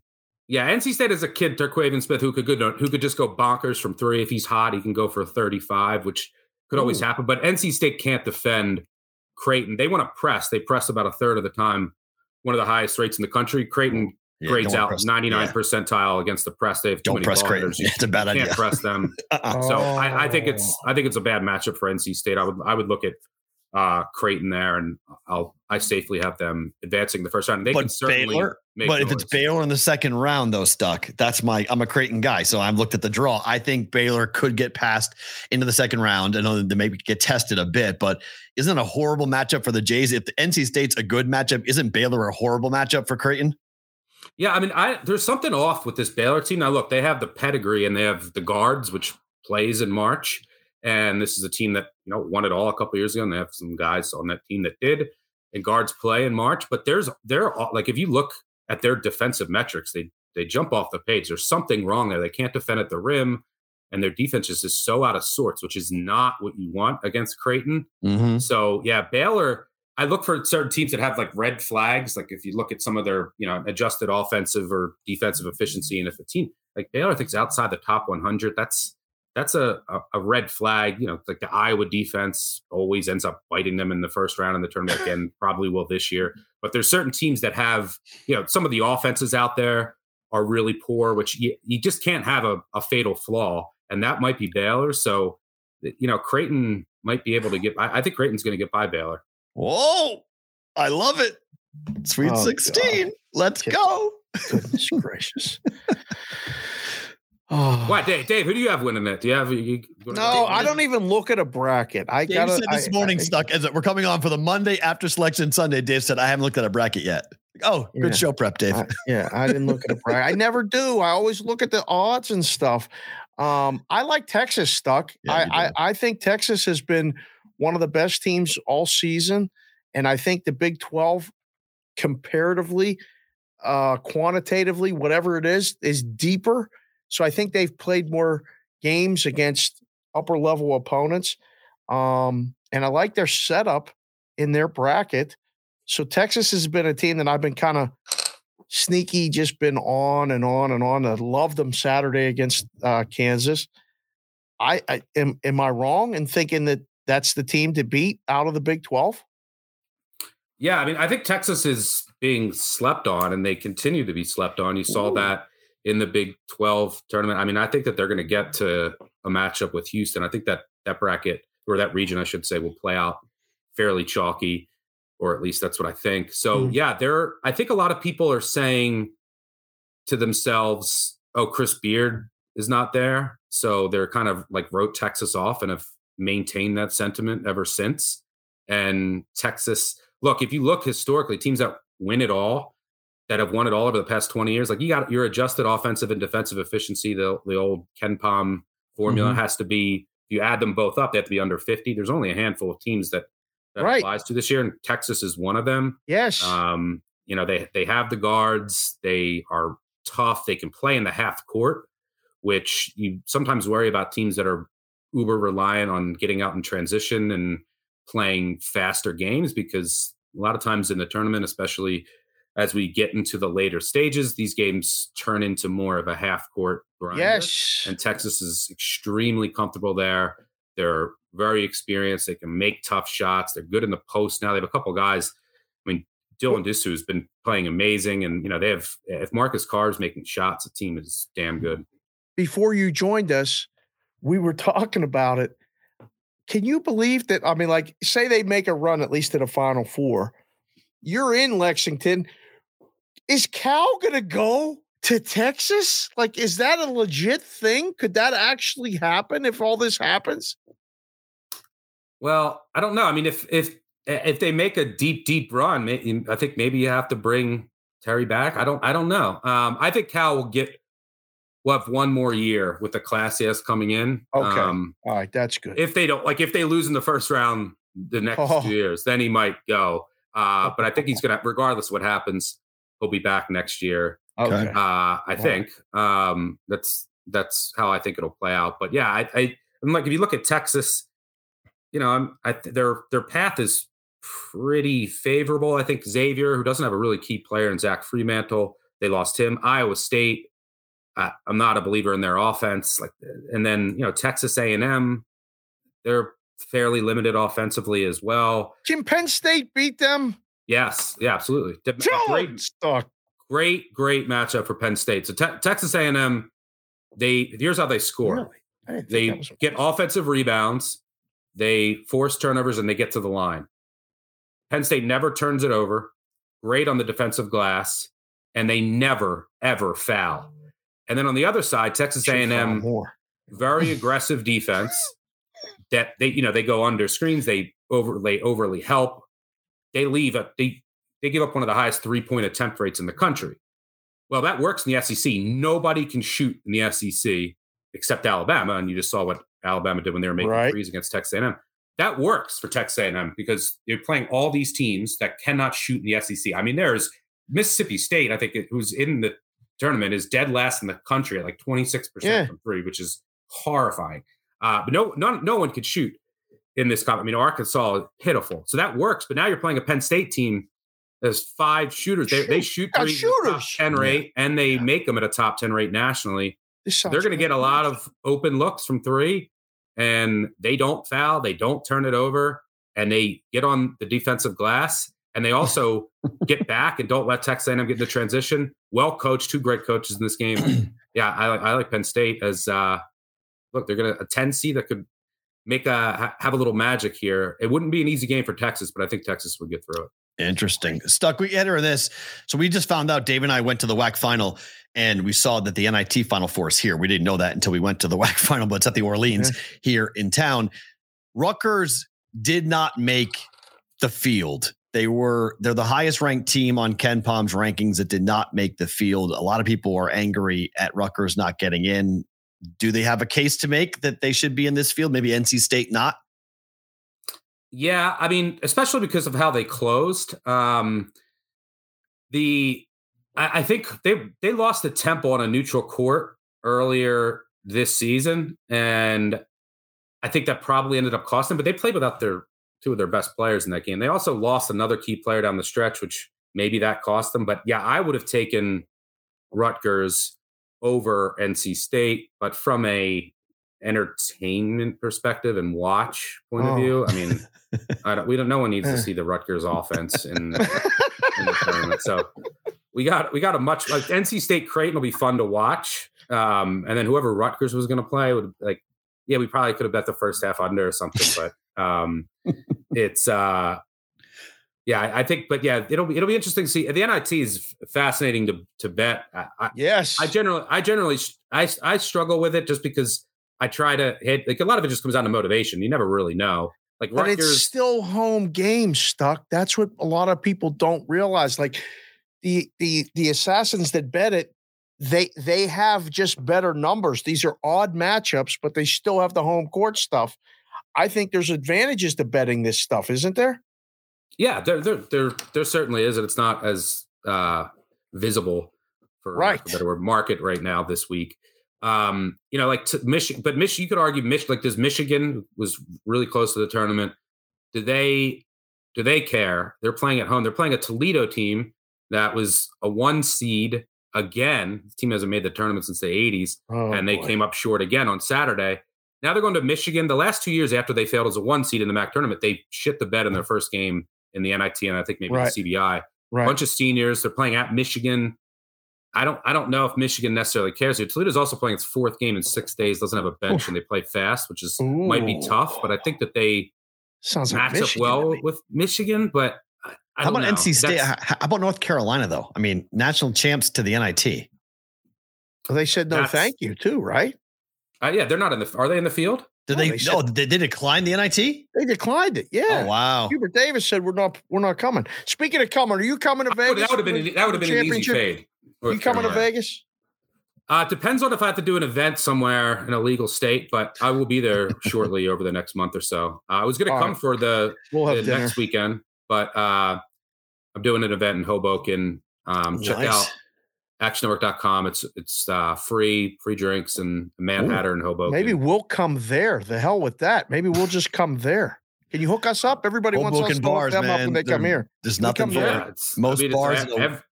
Everything's free, so yeah. I will make an exception for you. People guys. follow you at Stuckey too to find out more about that. Where should they go for that? Yeah, it's Stuckey2 on Twitter. You go to actionnetwork.com for the details on the view party. You just RSVP to the link, and that's all you need to do. Everything's free. And then, Big Bets on Campus podcast. We have myself, guys from a 3-man weave. We'll have a ton of content out there. Did you have Root on there? Of course. Yeah, we did. We did a show last night after the bracket. Who'd Root pick to win it all? Houston, actually. Oh, wow, you guys are on Houston. Oh, you guys got to go listen. I don't know if I'm on Houston. Listen to it later. I haven't done my Final Four is. I'll lock that in on probably Thursday morning. So I don't know, but Houston's good, has a good path, and they're very trustworthy as far as like a team that I don't think will get upset early on. You're trustworthy. Thank you for joining us. Thanks, man. Appreciate it. Enjoy the first couple of games. See you, brother. Have a good one, guys. Enjoy the madness. Stuckey at Stuckey2 from the Action Network is here on the Bostonian versus the book. Good stuff with him on that. Okay, let me ask you a couple quick questions kind of in the wake of that, because those guys like Houston. I was asking that because Marcus Sasser's injury is significant. So you often say the number is going to tell the story, right? Yeah. So if Marcus Sasser's not playing, what does the number go to? If he is playing, I don't think it moves that much. Okay, it doesn't matter. Okay, so it's slight. It's not like a 4-point move either way. Okay, but what about the odds for Houston to win it all? They're already the favorite. Where can they go from there? Well, it's 5-1. Do they go down? Because they've been as low as 350 to 1. So, 3.5 to 1. So they've been as low as plus 350. But I watched that game. I was on Houston money line against Memphis, even without Marcus Sasser. They are lost without him. They can't. It's if it was us in the room, we would go move it up and try to get all the Houston money that's still left out there. Okay, I agree. At this point, I would look actively to be one of the best prices in the world on Houston to win it all. I don't know about the getting to the Final Four because the path. Aren't they going to roll out of bed and win 2 games? Well, it really depends upon what Auburn does in the second round, because I think Auburn's going to win their game. They're going to beat Iowa. Oh, you think Auburn can actually beat them? Like I do. He just said he is because they play very similar styles. You can say that Houston plays a better style than Auburn does. Okay, but I think if you're in a defensive grinder of a game and it's a 1-possession, 2-possession game one way or the other. Again, this is without Marcus Sasser. If Marcus Sasser is playing against Auburn, I'll take Houston. Right. But I don't know how. Not to play him against Memphis, and I know you're saying you were playing for bigger things. We want to go to the Final Four. It's in Houston. We need to get there, blah, blah, blah. But, it's a groin injury, and they don't play him in the championship game. I think it was complete smoke and mirrors, even have him on the bench saying he might play. He was never close to playing. And how good a groin heals, how much in 4 days? All of a sudden it's going to be like he's Superman, he's Wolverine, he's going to come back and the groin's going to be fine. You're one bad move from re-injuring that groin and being done. So I don't think you can, personally, I don't think you can trust Houston. I think that injury is so significant to me that I don't think you can trust him, even though there's still the books are saying he's going to be fine. There could be inside information that it's just a nag. It's nothing serious. But when he went down in the semifinal, it was awkward. His legs slid out way wide and it looked like a pretty significant groin injury. So hold on. Time out. First time that I can remember this happening in BvB Brigade history. We just had Landon Lai. All right. Announced that he's back and just had a baby, and him, mom, and child are sitting in the hospital relaxing, watching the show. Unbelievable. Landon just welcomed life into this world. God bless you, your wife, and your new baby. Thanks for watching the show. Brigade, do your thing. We got the first. We had the umbilical cord cut picture. We had that. That's right. We did that. We had that already. You're right. No, I mean, if they're watching it post bringing a new life into the world, that's a first.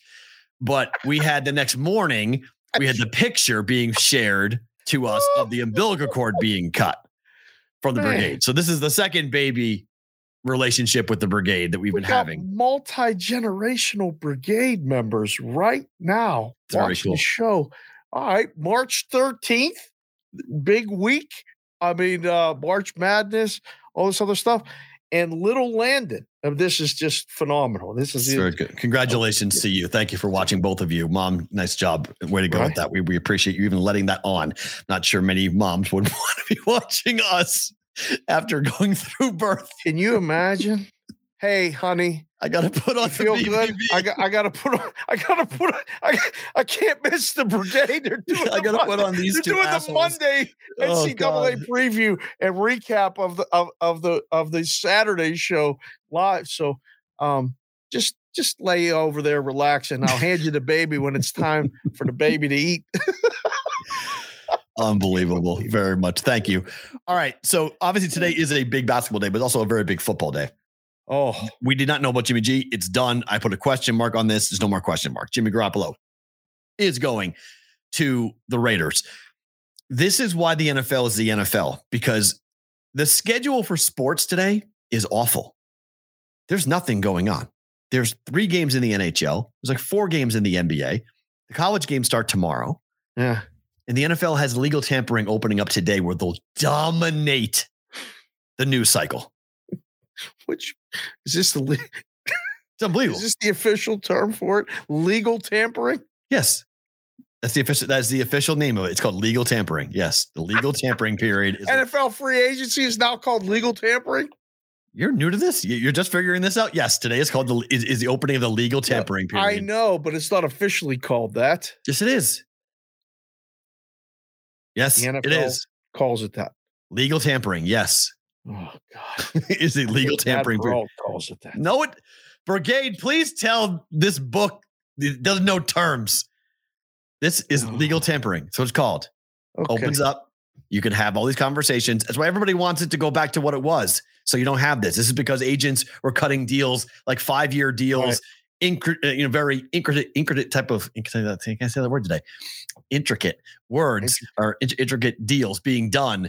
And all of a sudden it opened up and then bam, the deal came out and they're like, wait a minute, how the hell did you guys get that deal done in 2 minutes? Because they were talking for 2 weeks ahead of time. So the NFL is trying to stop that. So they say, all right, we're going to open this up. And it's still going on because deals are getting done like that. It opens up and all of a sudden, a new defensive lineman is going to the 49ers. A new offensive lineman is going to the Broncos. Like it's wild to watch the movement that happens today. Yeah. But if you're watching quarterback movement, Garoppolo, Brock Purdy's arm better be good. That's all I got to say, Niner fans. If that UCL surgery better have taken. Yeah. Because it's Trey Lance or Brock Purdy, and you've just let a dude walk. Baseball hat on at the moment? I'm thinking about deals and people talking and all kind of things. You put that thought in my head. Oh, we'll do that later. We'll do that later. I know. The Bears. Okay, this happened after we got off the air on Friday, so we didn't just to comment on Saturday. What's that? What happened Saturday? Thought it was Saturday. No, it happened Friday. I thought after the show was over, and then. Oh, maybe that. Oh, the trade was Friday. Yes, it was Friday. Yes. It was a Friday trade, and then Saturday. So we didn't talk about it on Saturday at all because of what happened with the fights. But the Bears give up the first pick overall to the Panthers for a massive haul. I thought so. Some people were downplaying it. They kept the 9th pick. It's not like that they got the 61st pick. They got the 9th pick, another first next year, and the Bears got a really good wideout in DJ Moore. Right. Like I thought that was a pretty good trade. Now there's talking about Carolina going to trade this pick. Have you heard this? No, I've not heard that. Oh, yeah. Carolina might flip a pick. Yeah, might flip it. Yeah, because they haven't decided who their guy is. So why would they go to 1? Just for the capital? Just for the control of the draft? Yes. To see who really wants it and to find out who they want. That's what I heard.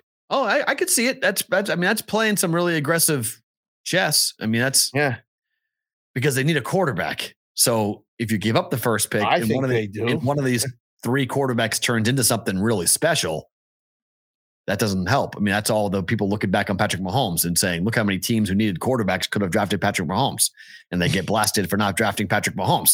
So, I mean, that's the fear if you're the Panthers. You have the control, and if you can't talent evaluate properly to figure out who is the best fit for your team, I mean, I get the move. I mean, I get the power you have. Ooh. Houston is clearly, I mean, Lovie Smith just did them so dirty because they got to watch everything happening right above them, and they're going to be dictated to, and they can't decide their own fate. I don't know if they should go get a quarterback right now anyway. It sounds like they're not. It sounds like the brass is leaning towards taking one of the 2 defensive stars, the kid out of Georgia, the kid out of Alabama. Yeah. And that's probably a better pick to build defense, to go that route.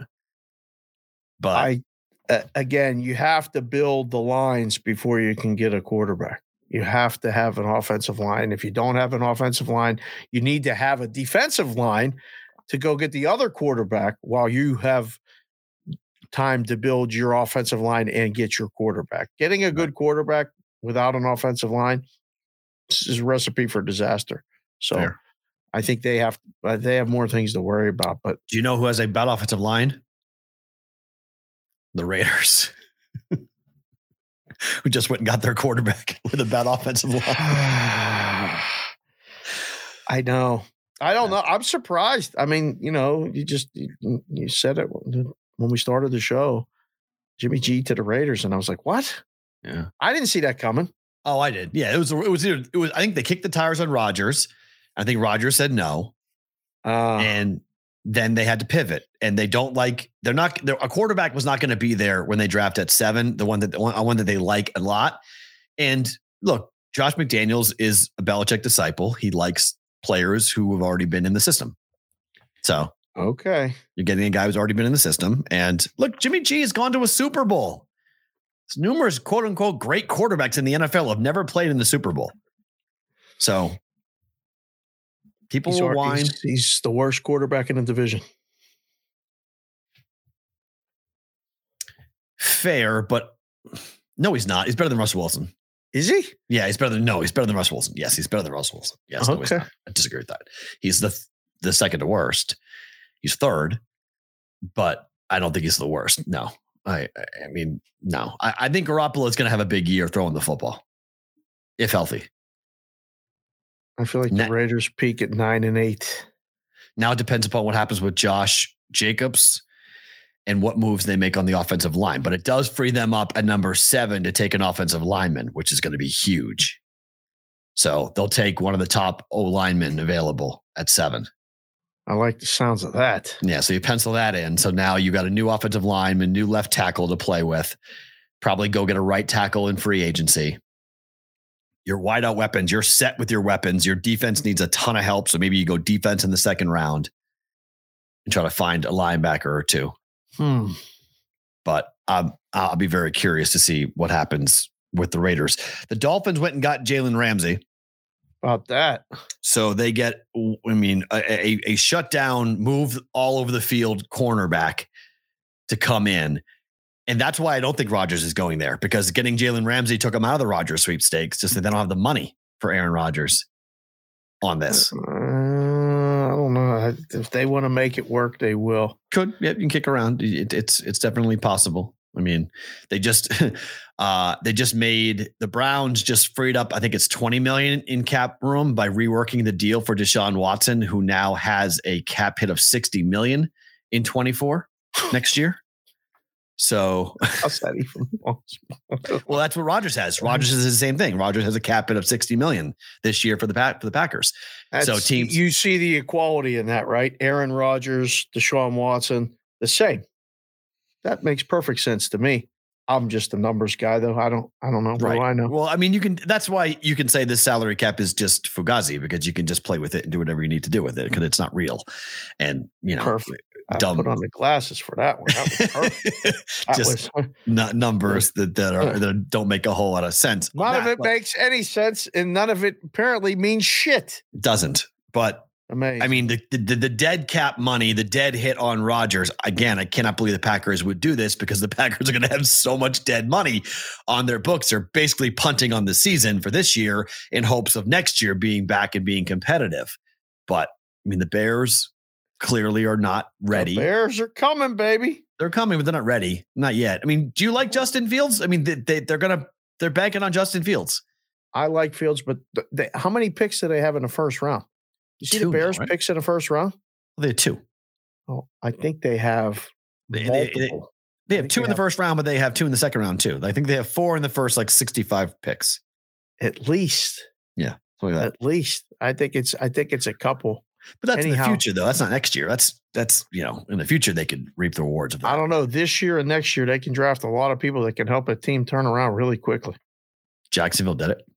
It can happen. Mm-hmm. Yeah, you know. I don't know if Justin Fields is the guy, but one team to watch, my team, it's really interesting. They traded Jonnu Smith for a 7th round pick, putting him back with Arthur Smith with the Falcons. If you are somebody who thought Kyle Pitts was going to be a focal point of the Falcons offense, no, he's not going to be a focal point.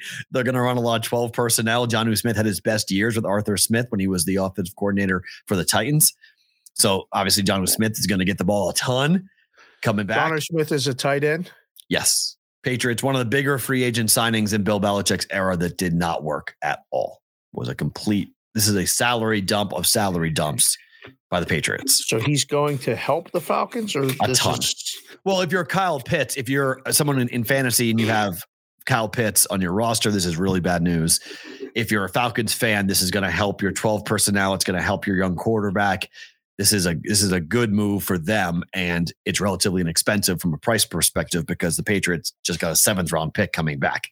They were just like, please take his contract. We don't want him anymore. It also puts the Patriots in line to draft a tight end in the 2nd round. Oh, so I want the kid I want the Washington kid from Georgia. I want that 6'7" behemoth. Chef Benny just came in and said Rodgers to the Jets is done. Don't fucking say that stuff if it's not done. I don't know. I mean, he said it. I haven't seen it. I don't know, but he just said it's done. So where? Source it. Source it. I don't know. Who was saying Chef. that? Show yourself. That's a pretty significant. Don't make declarations like that. Right, because we're on TV talking about it, believing you. So if you say it, Don Kleiman said it's done. It's done. It's done. Wow. Man, okay, well, he's regurgitating Trey Wingo. Hearing Rodgers to the Jets is done. History about to repeat itself between New York and Green Bay. Time indeed is a flat circle. I can't believe Rodgers is going to go do this. I love it. I'm stunned. Don't want to play Green Bay. Green Bay don't want him. He's going to get completely devoured in New York. Aaron Rodgers has no idea what's about to happen to him. I think I told you he don't care about that. Oh, I think if I would be more worried about getting hit. He is Charmin. Well, no, that offensive line's good. He's Charmin soft. Aaron Rodgers is such a rabbit ear quarterback. He is so enamored with himself, and he just has to hear everything. He listens to everything, reads everything. Going to New York is going to be awful for him.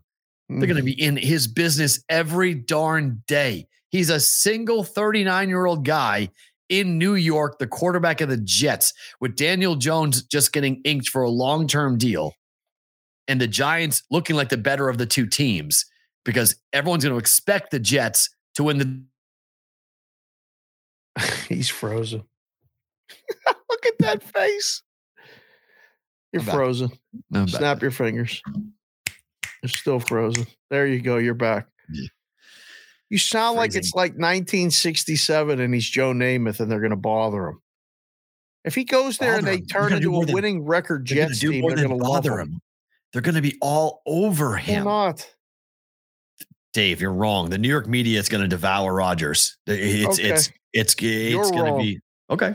They're going to protect him. Protect him? When is the New York media ever protected a star free agent coming in? That doesn't happen. That doesn't happen. New York. He's going to turn this team into a 10-win football team now, right? This team's ready to go. They're going to challenge for the division. For God's sakes, the odds to have them the second choice to win the division. Which is fair. I'll give him that. I mean, look, on paper, the Jets are definitely the second best team in the division. There's no debate in that. The Tua situation is a huge deal. Patriots are way behind, but until further notice, the Patriots own the Jets. With or without Rodgers, own the Jets. So maybe Aaron Rodgers changes things up. Maybe he doesn't.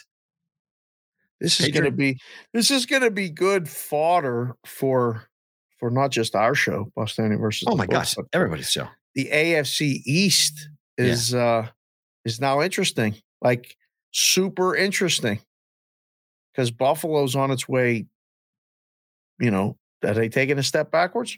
Maybe. I don't know, backwards. I think they're staying level. I think it's still, they have to make that next step. They got to prove they can get past the Chiefs.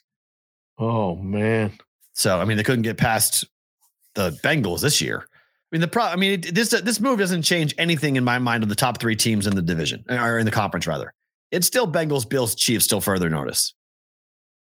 Fair. I mean, it's just, I don't care. It changes things around in New York. It changes things around in terms of what happens for, wins, win totals, the race for the division. But I don't think the Jets are better than the Bills. I don't think the Jets are better than the Chiefs or the Bengals just because Aaron Rodgers is their quarterback. Who's happiest about this? Daniel Jones. Oh, 100%. That's what I said. I mean, Daniel Jones now, because he was the lightning rod for a long time. They were coming after him. Yeah, and he just got the extension. Zach Wilson's going to go cry somewhere and go into a corner and, become a very overpaid clipboard holder. And we'll see how long Rodgers plays. I mean, he's got 1-2 years. I mean, the Brady window was a year.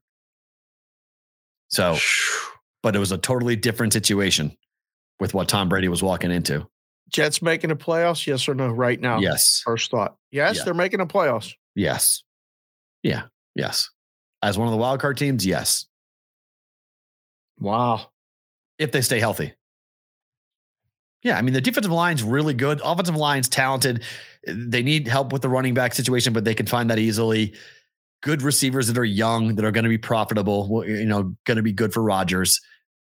Aaron has thrown a ton of interceptions. And if Aaron Rodgers does the cliff thing, like everyone's projecting, people are saying that he's washed up, that he's done. I don't know. I don't think so. I don't know about that. I mean, people have been saying that, saying, look at the numbers. Look at the way Rodgers ended in Green Bay. They're saying it wasn't just the receivers. It wasn't just a lack of Devontae Adams.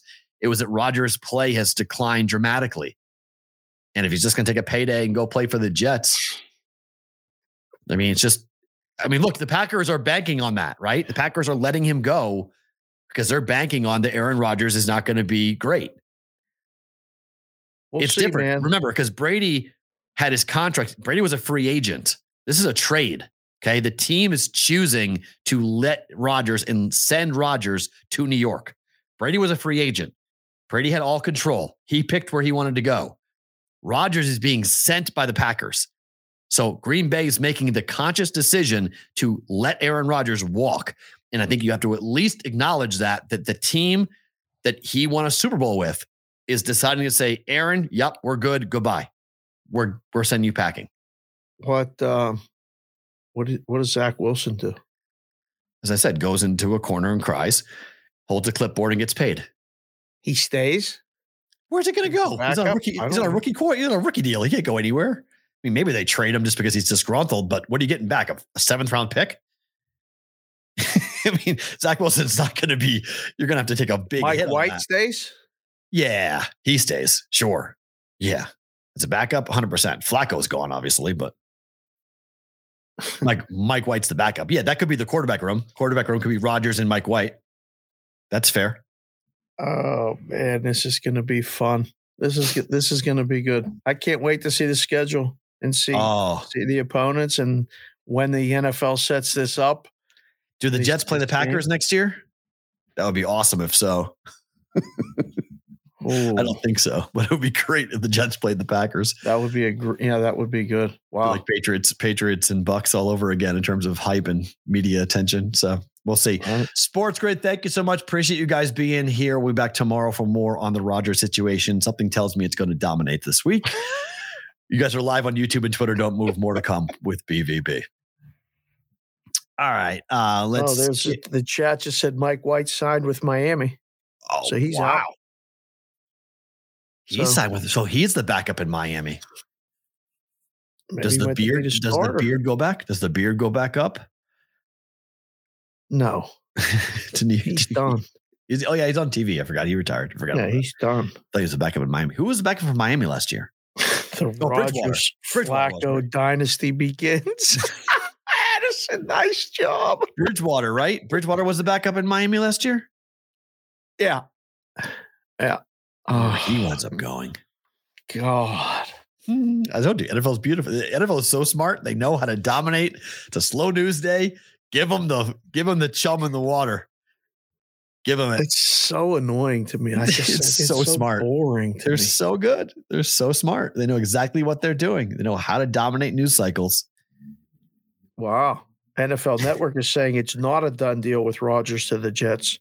Garrett Wilson just said Garrett Wilson just tweeted, I can finally enjoy my vacation now. So if Garrett Wilson's tweeting, Garrett Wilson, the wideout for the Jets. Oh, from Ohio State. Oh, he's saying I can enjoy my vacation now. So if they're saying it's not done, Garrett Wilson just basically broke it, unless he's reacting off of what Trey Wingo tweeted. Right. Garrett Wilson, 22. Elijah Moore, 22. Corey Davis, 28. Yep. Breece Hall, running back, 21.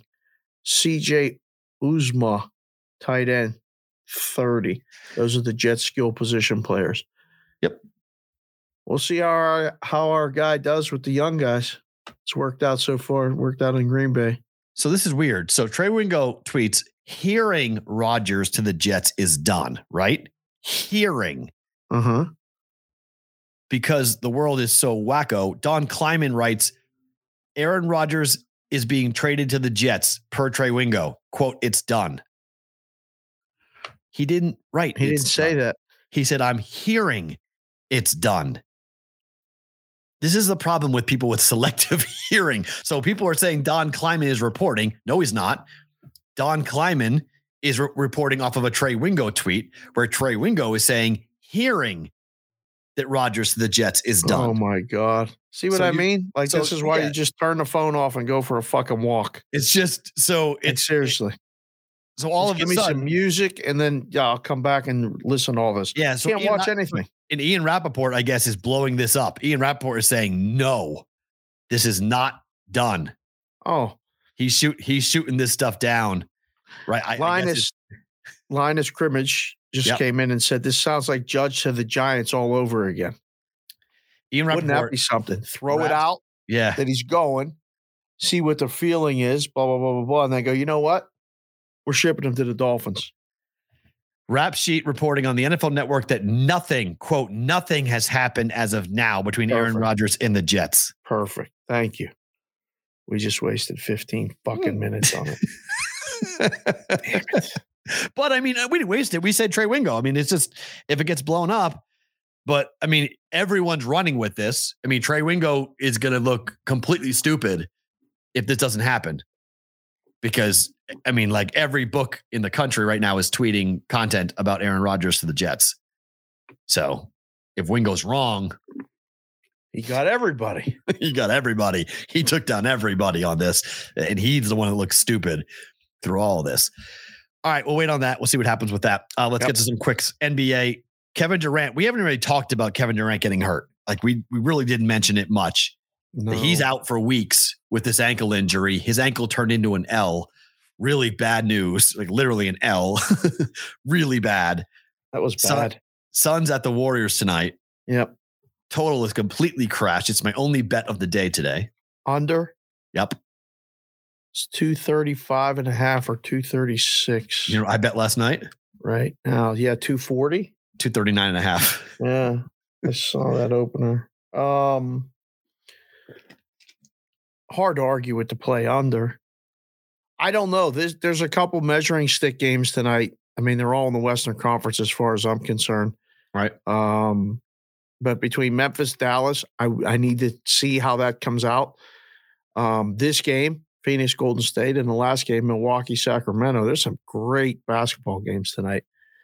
As far as betting opportunity, this is a wait and see. I don't know. I liked what I saw with Kevin Durant in Phoenix. Yeah. Now, having seen that, I can't unsee it. It's just like childbirth. Like we just had our guy. You know, once you see that thing come out like that, you just can't forget it. Nope. Everything's different after that. Everything is different after that. But I think Golden State's a play. Yeah. In this one. Yeah. Yeah? Yeah. Under in Golden State. Yeah. Agreed. Wow. All right. Light the beam +2. Kings tonight. Oh, man. Against the Bucks at home. So you want to talk about a fun team and actually a team where odds are moving. I mean, this is like serious now. This shit's getting real with Sacramento. They just went to Phoenix and won on Saturday. Now they're hosting Milwaukee, who's on a road trip. Overtime loss to the Warriors last game out. Right. On Saturday night while we were out doing other things, watching the WAC final, having fun, jumping with the Grand Canyon crowd. That was great. My God.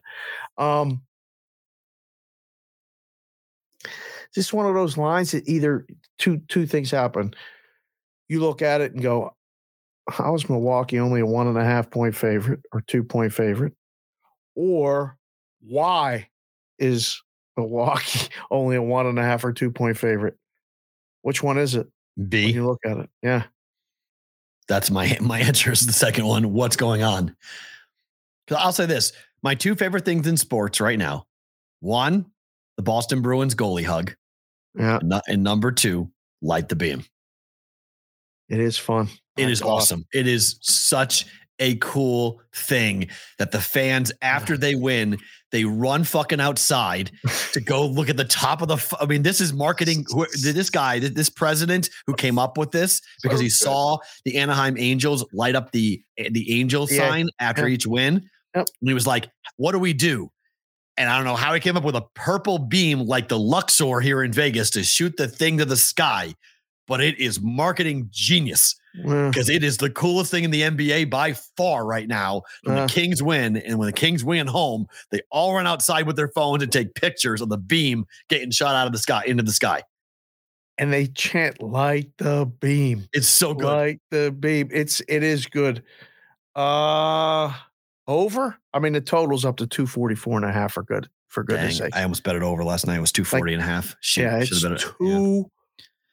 It was 239, 240. Yeah, last night. I was going to bet over. I was going to bet it, and I came out of it just because the Bucks have been not scoring a ton.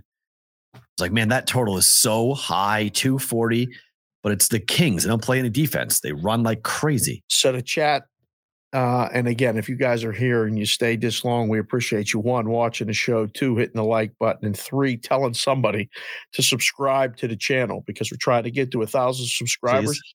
Ideally, yes, please. By we have no real specific date, but by Friday would be great. If we could find somehow 400 subscribers between now and then would be awesome. The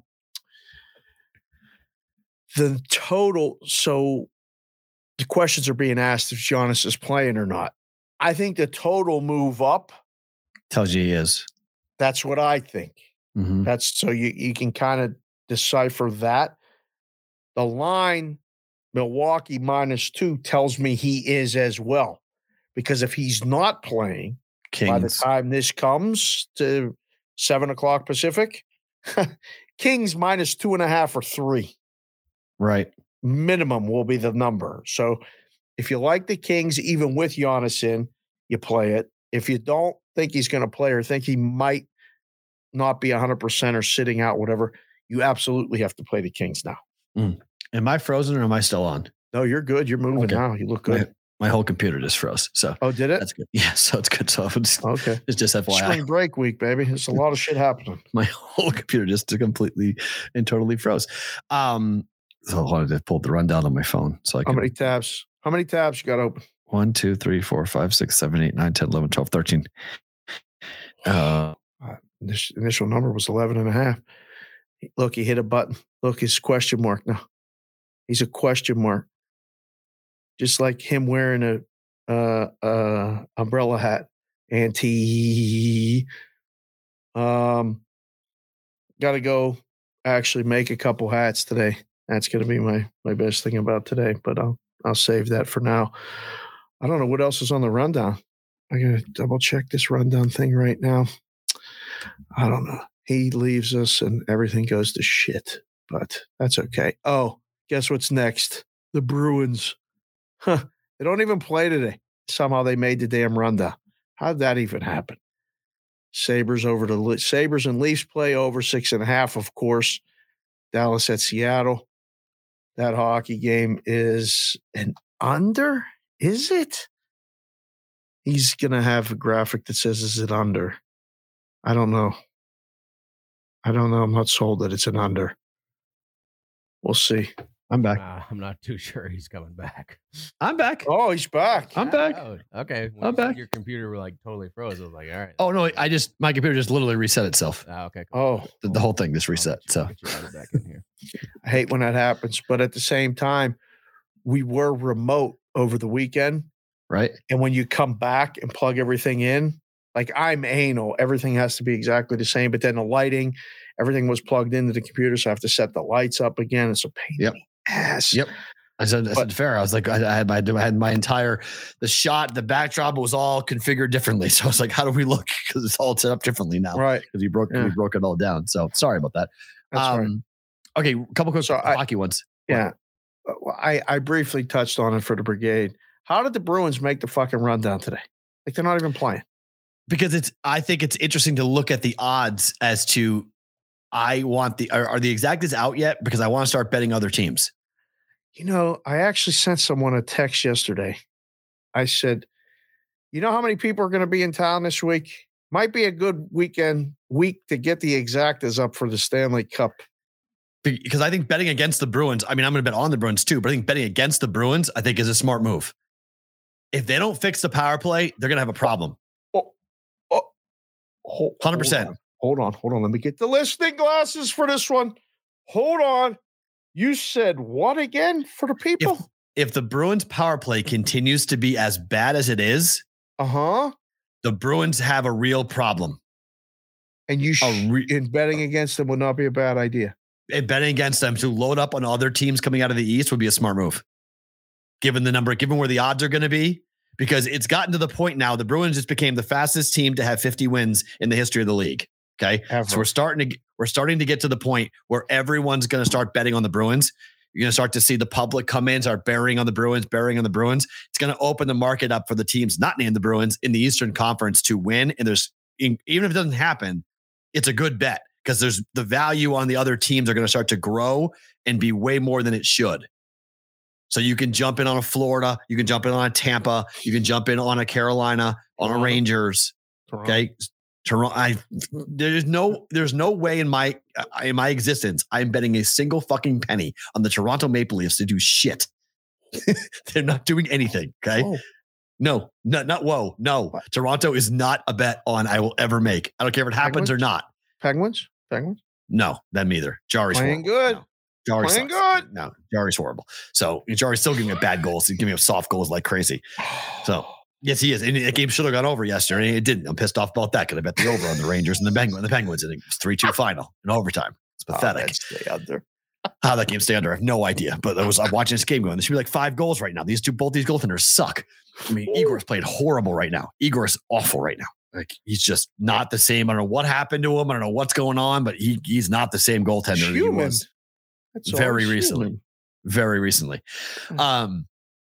But the Bruins power play better fix itself. They better find a fix of this because it's really bad. And they should have. I mean, it was 4-0 last night. First, it was 2-0 the day before against Detroit. They came back at home and won the game 3-2. Then it was 4-0. Like they were dead asleep. They Mhm. score a goal in the second period, 3-1 going into the third. Then it's 4-1. Bruins score 2, or it was 4-1 going into the third. And the Bruins score 2 quick goals. And Charlie McAvoy is on the doorstep with his stick in the blue paint. Oh, Puck comes right there. Top it in, 4-4 game. Puck jumps over the stick. 4-3 goes to a 5-3. Shame how that shit happens. But over on the power play. Over 5-on-5, they kicked the shit out of the Red Wings. When it came to power plays, Bruins did nothing. Couldn't even get shots on net. It's a real concern. You've heard though, Konowinski just came in the chat and he said in Canada the Leafs fall in the spring. Did you know that? Yes. Yeah, that's a good saying. It's a good joke. It's a funny joke, but it's a very accurate joke, and I would never, and I'm not going in touching them. Sabres Maple Leafs, speaking of Toronto, over 6.5. All of a sudden, the Buffalo Sabres are an under team. Where the hell did this come from? Over. You like it over? Numbers would say over, right? But what is going on with Buffalo? What they do? Go under 2 games in a row? I mean, what's 4 games? It's like 4 out of 5. I think it's something crazy. Looking at it last night, it's bizarre. By the way, Toronto's beating Boston 15-3 right now in baseball. Really? Spring training. Oh, the total's 7 under a quarter. It's 7 now. My God. Oh man. 6.5 last night. Yeah, it's painted 7. But I mean, 2-1, 3-2, 3-2. There's a 10-4 that's in there for Buffalo, but 3 of the last 4 games have gone under. Yeah, I don't want under. What's going on? This one. I don't want under in that one. Take under in the other one. Toronto has gone, let's see. Toronto has gone over, under, over. No, that's a push. So 4 of the last 5, they're 3-2 to the over for Toronto. Over. Scary. I don't know. Yeah. What about Dallas, Seattle? Under 6.5 with them? Prefer. It's paying. There's only 3 6.5s left in the world. It looks like mostly 6s. 6 over a quarter, 6 over 20. Couple places still available, 6.5. We were talking about this last night, but I think it's something we have to bring up because Chris Otto pointed this out when he was on BvB, PSU Otto on Twitter. Yep. That as we hit March, as we get into the final 15 games of the regular season, that these turn into playoff games and these high scoring, wide open hockey games are going to become less and less of an occurrence. Between contending teams. Yes. The over games are still there, but they're fewer. They're just with shitty teams. But Toronto is playing a shitty team tonight. Buffalo's not. They're contending. I'm talking the Anaheims, the Blackhawks, the bottom of the league. There's a lot of over games. Buffalo's contending. I guess technically they're contending. They're still right there. I mean, they're not right there. They got a ton of teams between them and the playoffs. But well, that's the problem, the number of teams. But I mean, it's a 4-game winning streak away from being right in the discussion. But they've lost 4 in a row. This is the problem. I mean, it might be a 4-game win streak, but they've lost 4 games in a row.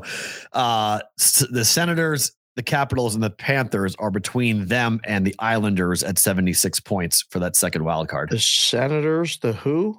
Capitals and Panthers. They have 60. They have 69 points. Sort of the Red Wings. Senators have 70. Capitals have 71. Panthers have 73. Islanders are the last team in with 76 points. And how many points do the Penguins have? The Penguins have 78. I mean, they're 3-game losing streak from being out of the playoffs. Mm-hmm. It's so close. Yeah, from 69 from the Red Wings. Auntie said it's officially Sabre season is over, so it's over. Yeah. Wow. The loss 10-4 just did it. He said they're done. Oh, well, then they came back and they lost 3-2 yesterday. Oh. So Auntie knows. No, I don't think it's done myself. I think until it's 9 done, points. Yeah, 9 points separating 1, 2, 3, 4, 5, 6, 7 teams. It's not done. That's by any means. Yeah, that's not done. That's you're live. You're not getting one of the top 3 spots, but the wild card spots are available. I mean, the wild card's going to be a fun race coming down the stretch. Mm-hmm. So, and in the Western Conference, Stars, Wild, Jets have it pretty good. Edmonton with 80 points, Colorado with 78 points, and there's a 5-point differential there between the Preds and the Avalanche. So the Western Conference is pretty much done. I mean, there could be some movement, but they're playing for positions, right? Yeah, like Colorado and Colorado's got to watch its back for Nashville and Calgary, but not much. It's 5 points, and then the drop to the Blues is huge. It's 15 points. That's those are set, but I mean, Vegas's position isn't set. No, they're 3 points up on the Kings for the 1 seed of the Pacific. Right, that's a big deal. Yes. I mean, the Wild and the Stars are the real race, though. 85 points, 84 points. Right. That race is going to be awesome to watch. Yeah. And then Kraken are safely in, but they have 81 points. Edmonton right behind them with 80. So Edmonton might get out of the wild card. Like the Western Conference, the seeding movement, we kind of know who's going to be in, but we don't know who's playing who. Yeah. Who's going to be playing what and who's going to be where. That's going to be a ton of fun to watch. Yes. How that all shakes out. That's going to be really, really fun to watch. All right. Just to cycle back quickly to the basketball talk. Yep. Just because we love laughing. We love the American Gaming Association. We love Casey Clark and folks, but we also love the numbers. They came out with another study that hit yesterday. Amazing. That 68 million American adults plan to wager $15.5 billion on the NCAA tournament this year. 15.5 billion with a B wagered on the tournament. Me and Casey are going to have to talk about, I need to be hired as a consultant on some sort of level. So I can say, hold on, time out with these numbers. You can't just throw out these numbers, but I guess you can. You can. Is there anything more than this or the Super Bowl that a non-gambling person will participate in this somehow? Masters. I think the only other one is the Kentucky Derby. Masters and the Derby, both. Those two things will bring out the casual. Like talking about female bettors, yes, the Derby 100%. Some female bettors will bet the Masters, but a ton of casual dudes bet the Masters all the time. True, but I'm talking, wide-ranging people like your mother. Yeah, Derby 100%. Or my daughters. Yes. Correct, yes. Or non-sports fans, non-interested sports fans, the Derby 100%. Yes, we'll bring it in. But you fill out a bracket at wherever you work. Yep. There's been an office pool. I ran an office pool when I was 10 years old. It wasn't an office pool. It was 5th grade is what it was. It was the first time I did it.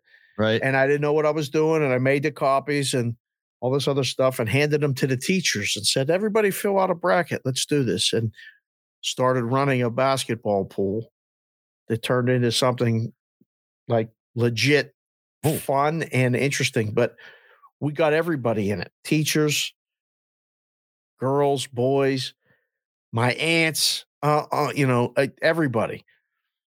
Super Bowl, March Madness, and I think Kentucky Derby are these ones that where you can pull this number out of the whatever they're pulling it out of the solar system and say 15.5 billion.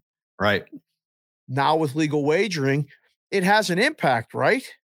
Well, yeah. I mean, again, 15.5 billion is a very specific number that is kind of hard to quantify, but it's monster. I mean, there's no debating it's monster. I think Massachusetts is going to have a monster handle this year because it's the first mega event that they can ever bet legally on their phones. So I think the handle in Mass will be huge. I think the handle in Ohio will be huge. Both that's college basketball country in Ohio, not so much in Massachusetts, but people do like betting, so they'll bet it just because it's the one event that people in Mass actually care about college. They care less about the college football championship and care way more about the NCAA tournament because there are some local teams like Vermont's in this thing. So people will be watching because Vermont's in the dance. If you could pick a part of the country that this is their thing. Yep. This is a Midwest thing if I've ever seen it. 100%. This Iowa, Kansas, Missouri. Yes. Nebraska. The football championship is a Southern thing. Now I will say this though. the Mid-South, that is the heart of this event. The Mid-South. Yes. Give me geographically. What are you talking about? North Carolina, Virginia, South Carolina. Okay, that's the Mid-South now. That's not the South. That's called the Mid-South. So that's Mid-South. not the Deep South. Okay. It's the Mid-South. The Mid-South. Deep South, Mid-South. Because Maryland and DC is the start of the South. The Mid-South is North Carolina, Virginia, South Carolina. Okay, so that pocket and the entire Midwest part of the country, like the whole Big 12, the whole Big 10, like these people come here. This is it for them. I mean, they love this event. And, we got a couple teams on the West Coast that are actually interesting, which is fun. Yeah. But I mean, look, this thing is a diehard, like this is Tennessee, Kentucky. I mean, Stuck would kill us if we didn't talk about Tennessee and Kentucky being as diehard gets for this event. Fair. Huge. Ohio, Kentucky, that corridor, that Midwest stretch, huge. Right. I mean, it's look, this is the greatest thing. I'll get to my favorite thing about today, but I've said this since I started in talk and in radio. The NCAA tournament is the single best thing this country does. The Super Bowl is a one-day event impacting cities and books and gambling, but it's not an event the way that this event is. This is the best thing we do as a country because it takes 3 weeks and it encompasses the entire. There are 42 states in one territory that have teams represented in this tournament.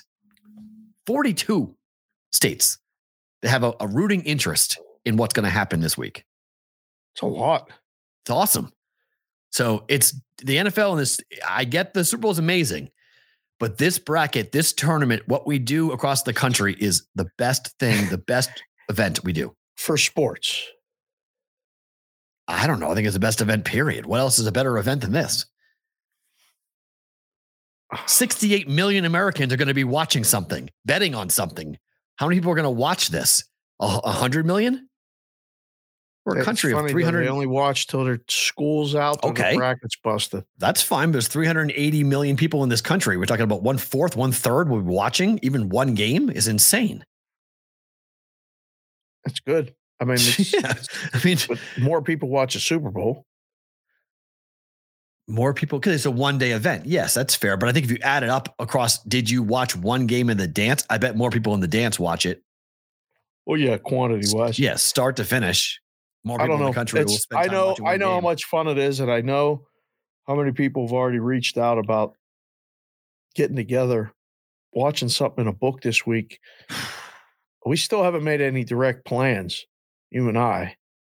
I'd like to stay close to home if we can, if you know what I'm saying. That's fine. Like if we're going to meet up at the book, we got places that aren't far away. I mean, obviously we're going to be downtown and all that other stuff, but my goodness, it's good. I feel like it's going to be just a zoo. Yeah. And if we get those games next week, the Western like my goodness, man. That's my plan is trying to figure out how do we get ourselves into those games. That's I gotta do some work. Start making some calls right now on that. Just a couple of emails on that. All right. Better to book it time. Just Bang one game. Let's go. Oh, you only have one? One game. I'm going. This is a gigantic betting week. I don't need to bet much on Monday. I don't need to get involved. That's actually really smart of you. So I've got Thursday, Friday, Saturday, Sunday. I'll have like 8 different, I'll be, this is the last real big fire fest at the bankroll until the Masters. And so you go little, and then we'll just kind of go crazy Thursday. I mean, I'll be betting both games tomorrow, both games on Wednesday, and then Thursday, Friday, Saturday, Sunday, it's unload time on multiple things. And, I've already made 2 bets that we'll get to later in the week, but Warriors Suns under 239.5 is my only bet today. Betting or booking. That's got to be a play just for the CLV story alone. I'm serious. This could close 235. Well, the thing that got wonky with it, as I was doing the research last night, is that so the over is 3-0 when these teams have played so far this year, but the totals have been 227, 226, 227, and 230. Jeez. The last time they played, it went to 2. It was 238 was the final. It fell 238. 6 straight games overall for the Warriors went under. 5 straight home games went under before the Warriors played the Bucks. And that game went over because of overtime. But it ended 241, which is barely over the opening number of 240. So they're playing under games. The Warriors are playing under games at home like crazy. So and most of the totals have been 235. So I was like, all right, we have 4.5 points of value over a normal number. It's an under team. I'll take the under for the Warriors tonight. It's funny because like sometimes these numbers would pop up, or we would be doing them the night before, and I would look and say, all right, they are 3-0 to the over, but you guys, we had the wrong number. We had 228, we had 229, and we had 230, 2.5 or 230. Make it 240 and let them bet under. Right. Well, obviously that's what they did. Yeah. And none of the games that have been played would have cleared 240. Under. They all would have. Even the blowout that the Suns had at the Warriors earlier this year was 125 to 112. This has the danger of being not a punt game for the Suns. I don't think they have any punts left to just go. Way more important for the Warriors, though. Way more. What exactly? That's way more important for the Warriors. We're starting to finish each other's thoughts and sentences a little bit much down to this is getting crazy. I literally was going to say that fucking sentence. That's crazy. Because it's good. Only because they're the 6th seed, 1 game out of the play-in. Right. So I mean, they're nobody wants to be in that play-in. Here come the Lakers, by the way. Right. They lost last night to the Knicks, but nobody wants to play in that play-in. You don't want to play in the Western Conference play-in. You could be out 1 game. Quick. I mean, it's bad. So they're playing to stay out of that. Yes. And look, they won in overtime against the Bucks. Steph went nuclear. So, I mean, so good. I mean, it's that guy play. See him again. I mean, tonight, this is a game I can't wait to watch, and it's going to be fun. But, Booker scored 44 points, I think, in the second matchup when they won by 125, 112. Yeah. I mean, does he need to do that again? Maybe. Does he do that again? I don't think so. So, I mean, this is just, I think it's the Warriors lay 4.5 and take the under. If you want more action than that, if you want a side, lay the points. I'm just, Kendall has, I'm subscribing to the Kendall. Yeah. I'm not betting 4.5. I'm not going to sweat the end. I don't think Kendall's still here. I have to tell her tomorrow to stay in. We'll remind her early that we've adopted her policy of money line. The hell with the point spreads in basketball. They suck. Favorite thing about today is what? A couple things. One, it's spring break, which, I mean, I know what it means at your house because we were on the phone late last night and the kids were still up. And no, she just woke up in the middle of for dumb she hears reason. You talking, or she knows we're talking. She starts screaming. She just freaks out in the middle of the night, 12 o'clock. Where am I? I'm like, but it's a whole different. Everything's different. If you guys know, and any of you girls that are watching that have kids, when they're home and don't have anything to do, there's a lot of stuff going on. I don't know how many movies we can watch. I don't know how much we can go outside and do stuff, but my God, it's only Monday. We're doing shows all week on spring break.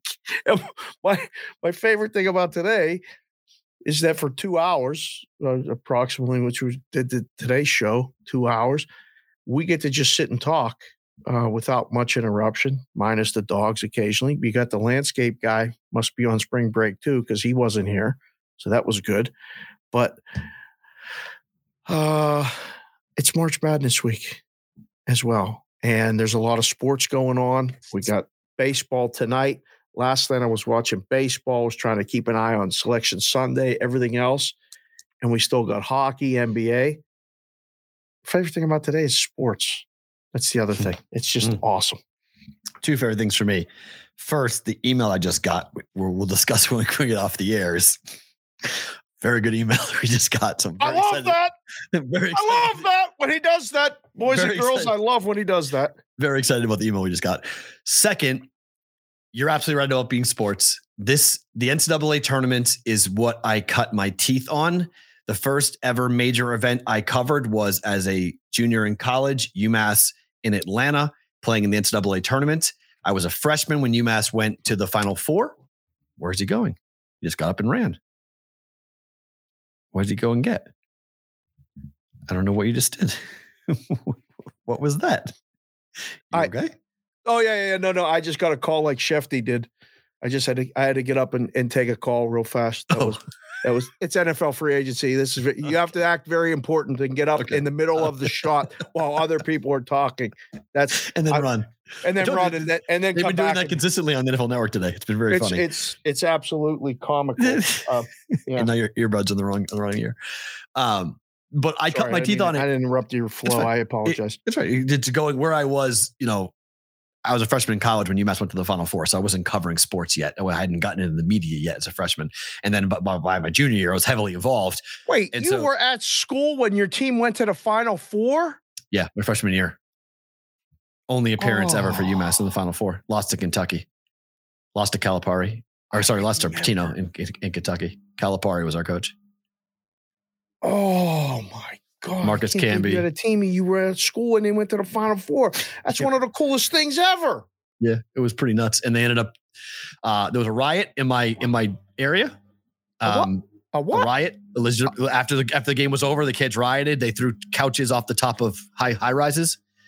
Yeah, it was pretty crazy. They set bonfires and it was nuts. State police had to come and break it up. See, this is why you Boston people are fucking crazy. That really happened? Yeah, my school is called Zoomass. That's the nickname for my school.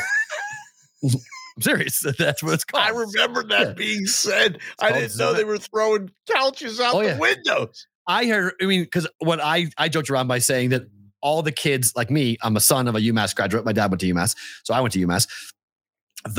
We had all heard the stories of the 70s as to when it actually was called Zoomass, because the 70s, it was just complete debauchery, all hippies and people running around like crazy. So like I said, this was all the sons of all the fathers who went there. We had to live up to the name of Zoomass. So we had to go ahead and put our own stamp onto what actually was going to happen. So the team loses, everyone files out of the high rises in the living area that I lived in. UMass has 5 of them. One's like a city. It's called Southwest. And yes, I saw a couch get thrown from a 45th floor top of the building out, and it fell all the way to the ground. And I went, that would have killed somebody. Like straight up, if someone was underneath that would have killed somebody. And we just watched that and we're laughing and we're cheering like that was fun. It's like, this is bad. Police showed up, state helicopters start circling. They're on horses. They did that whole like horse, that whole like, they're in one line and there's 10 horses just walk their way through. And if you're not moving, the horse will make you move. Yeah, that went on when UMass was in the Final Four. But from there, I went to I was play-by-play for UVA women's basketball and called them in the tournament. And I've just been to so many different events for the NCAA tournament over the years. I'll never forget it in my life.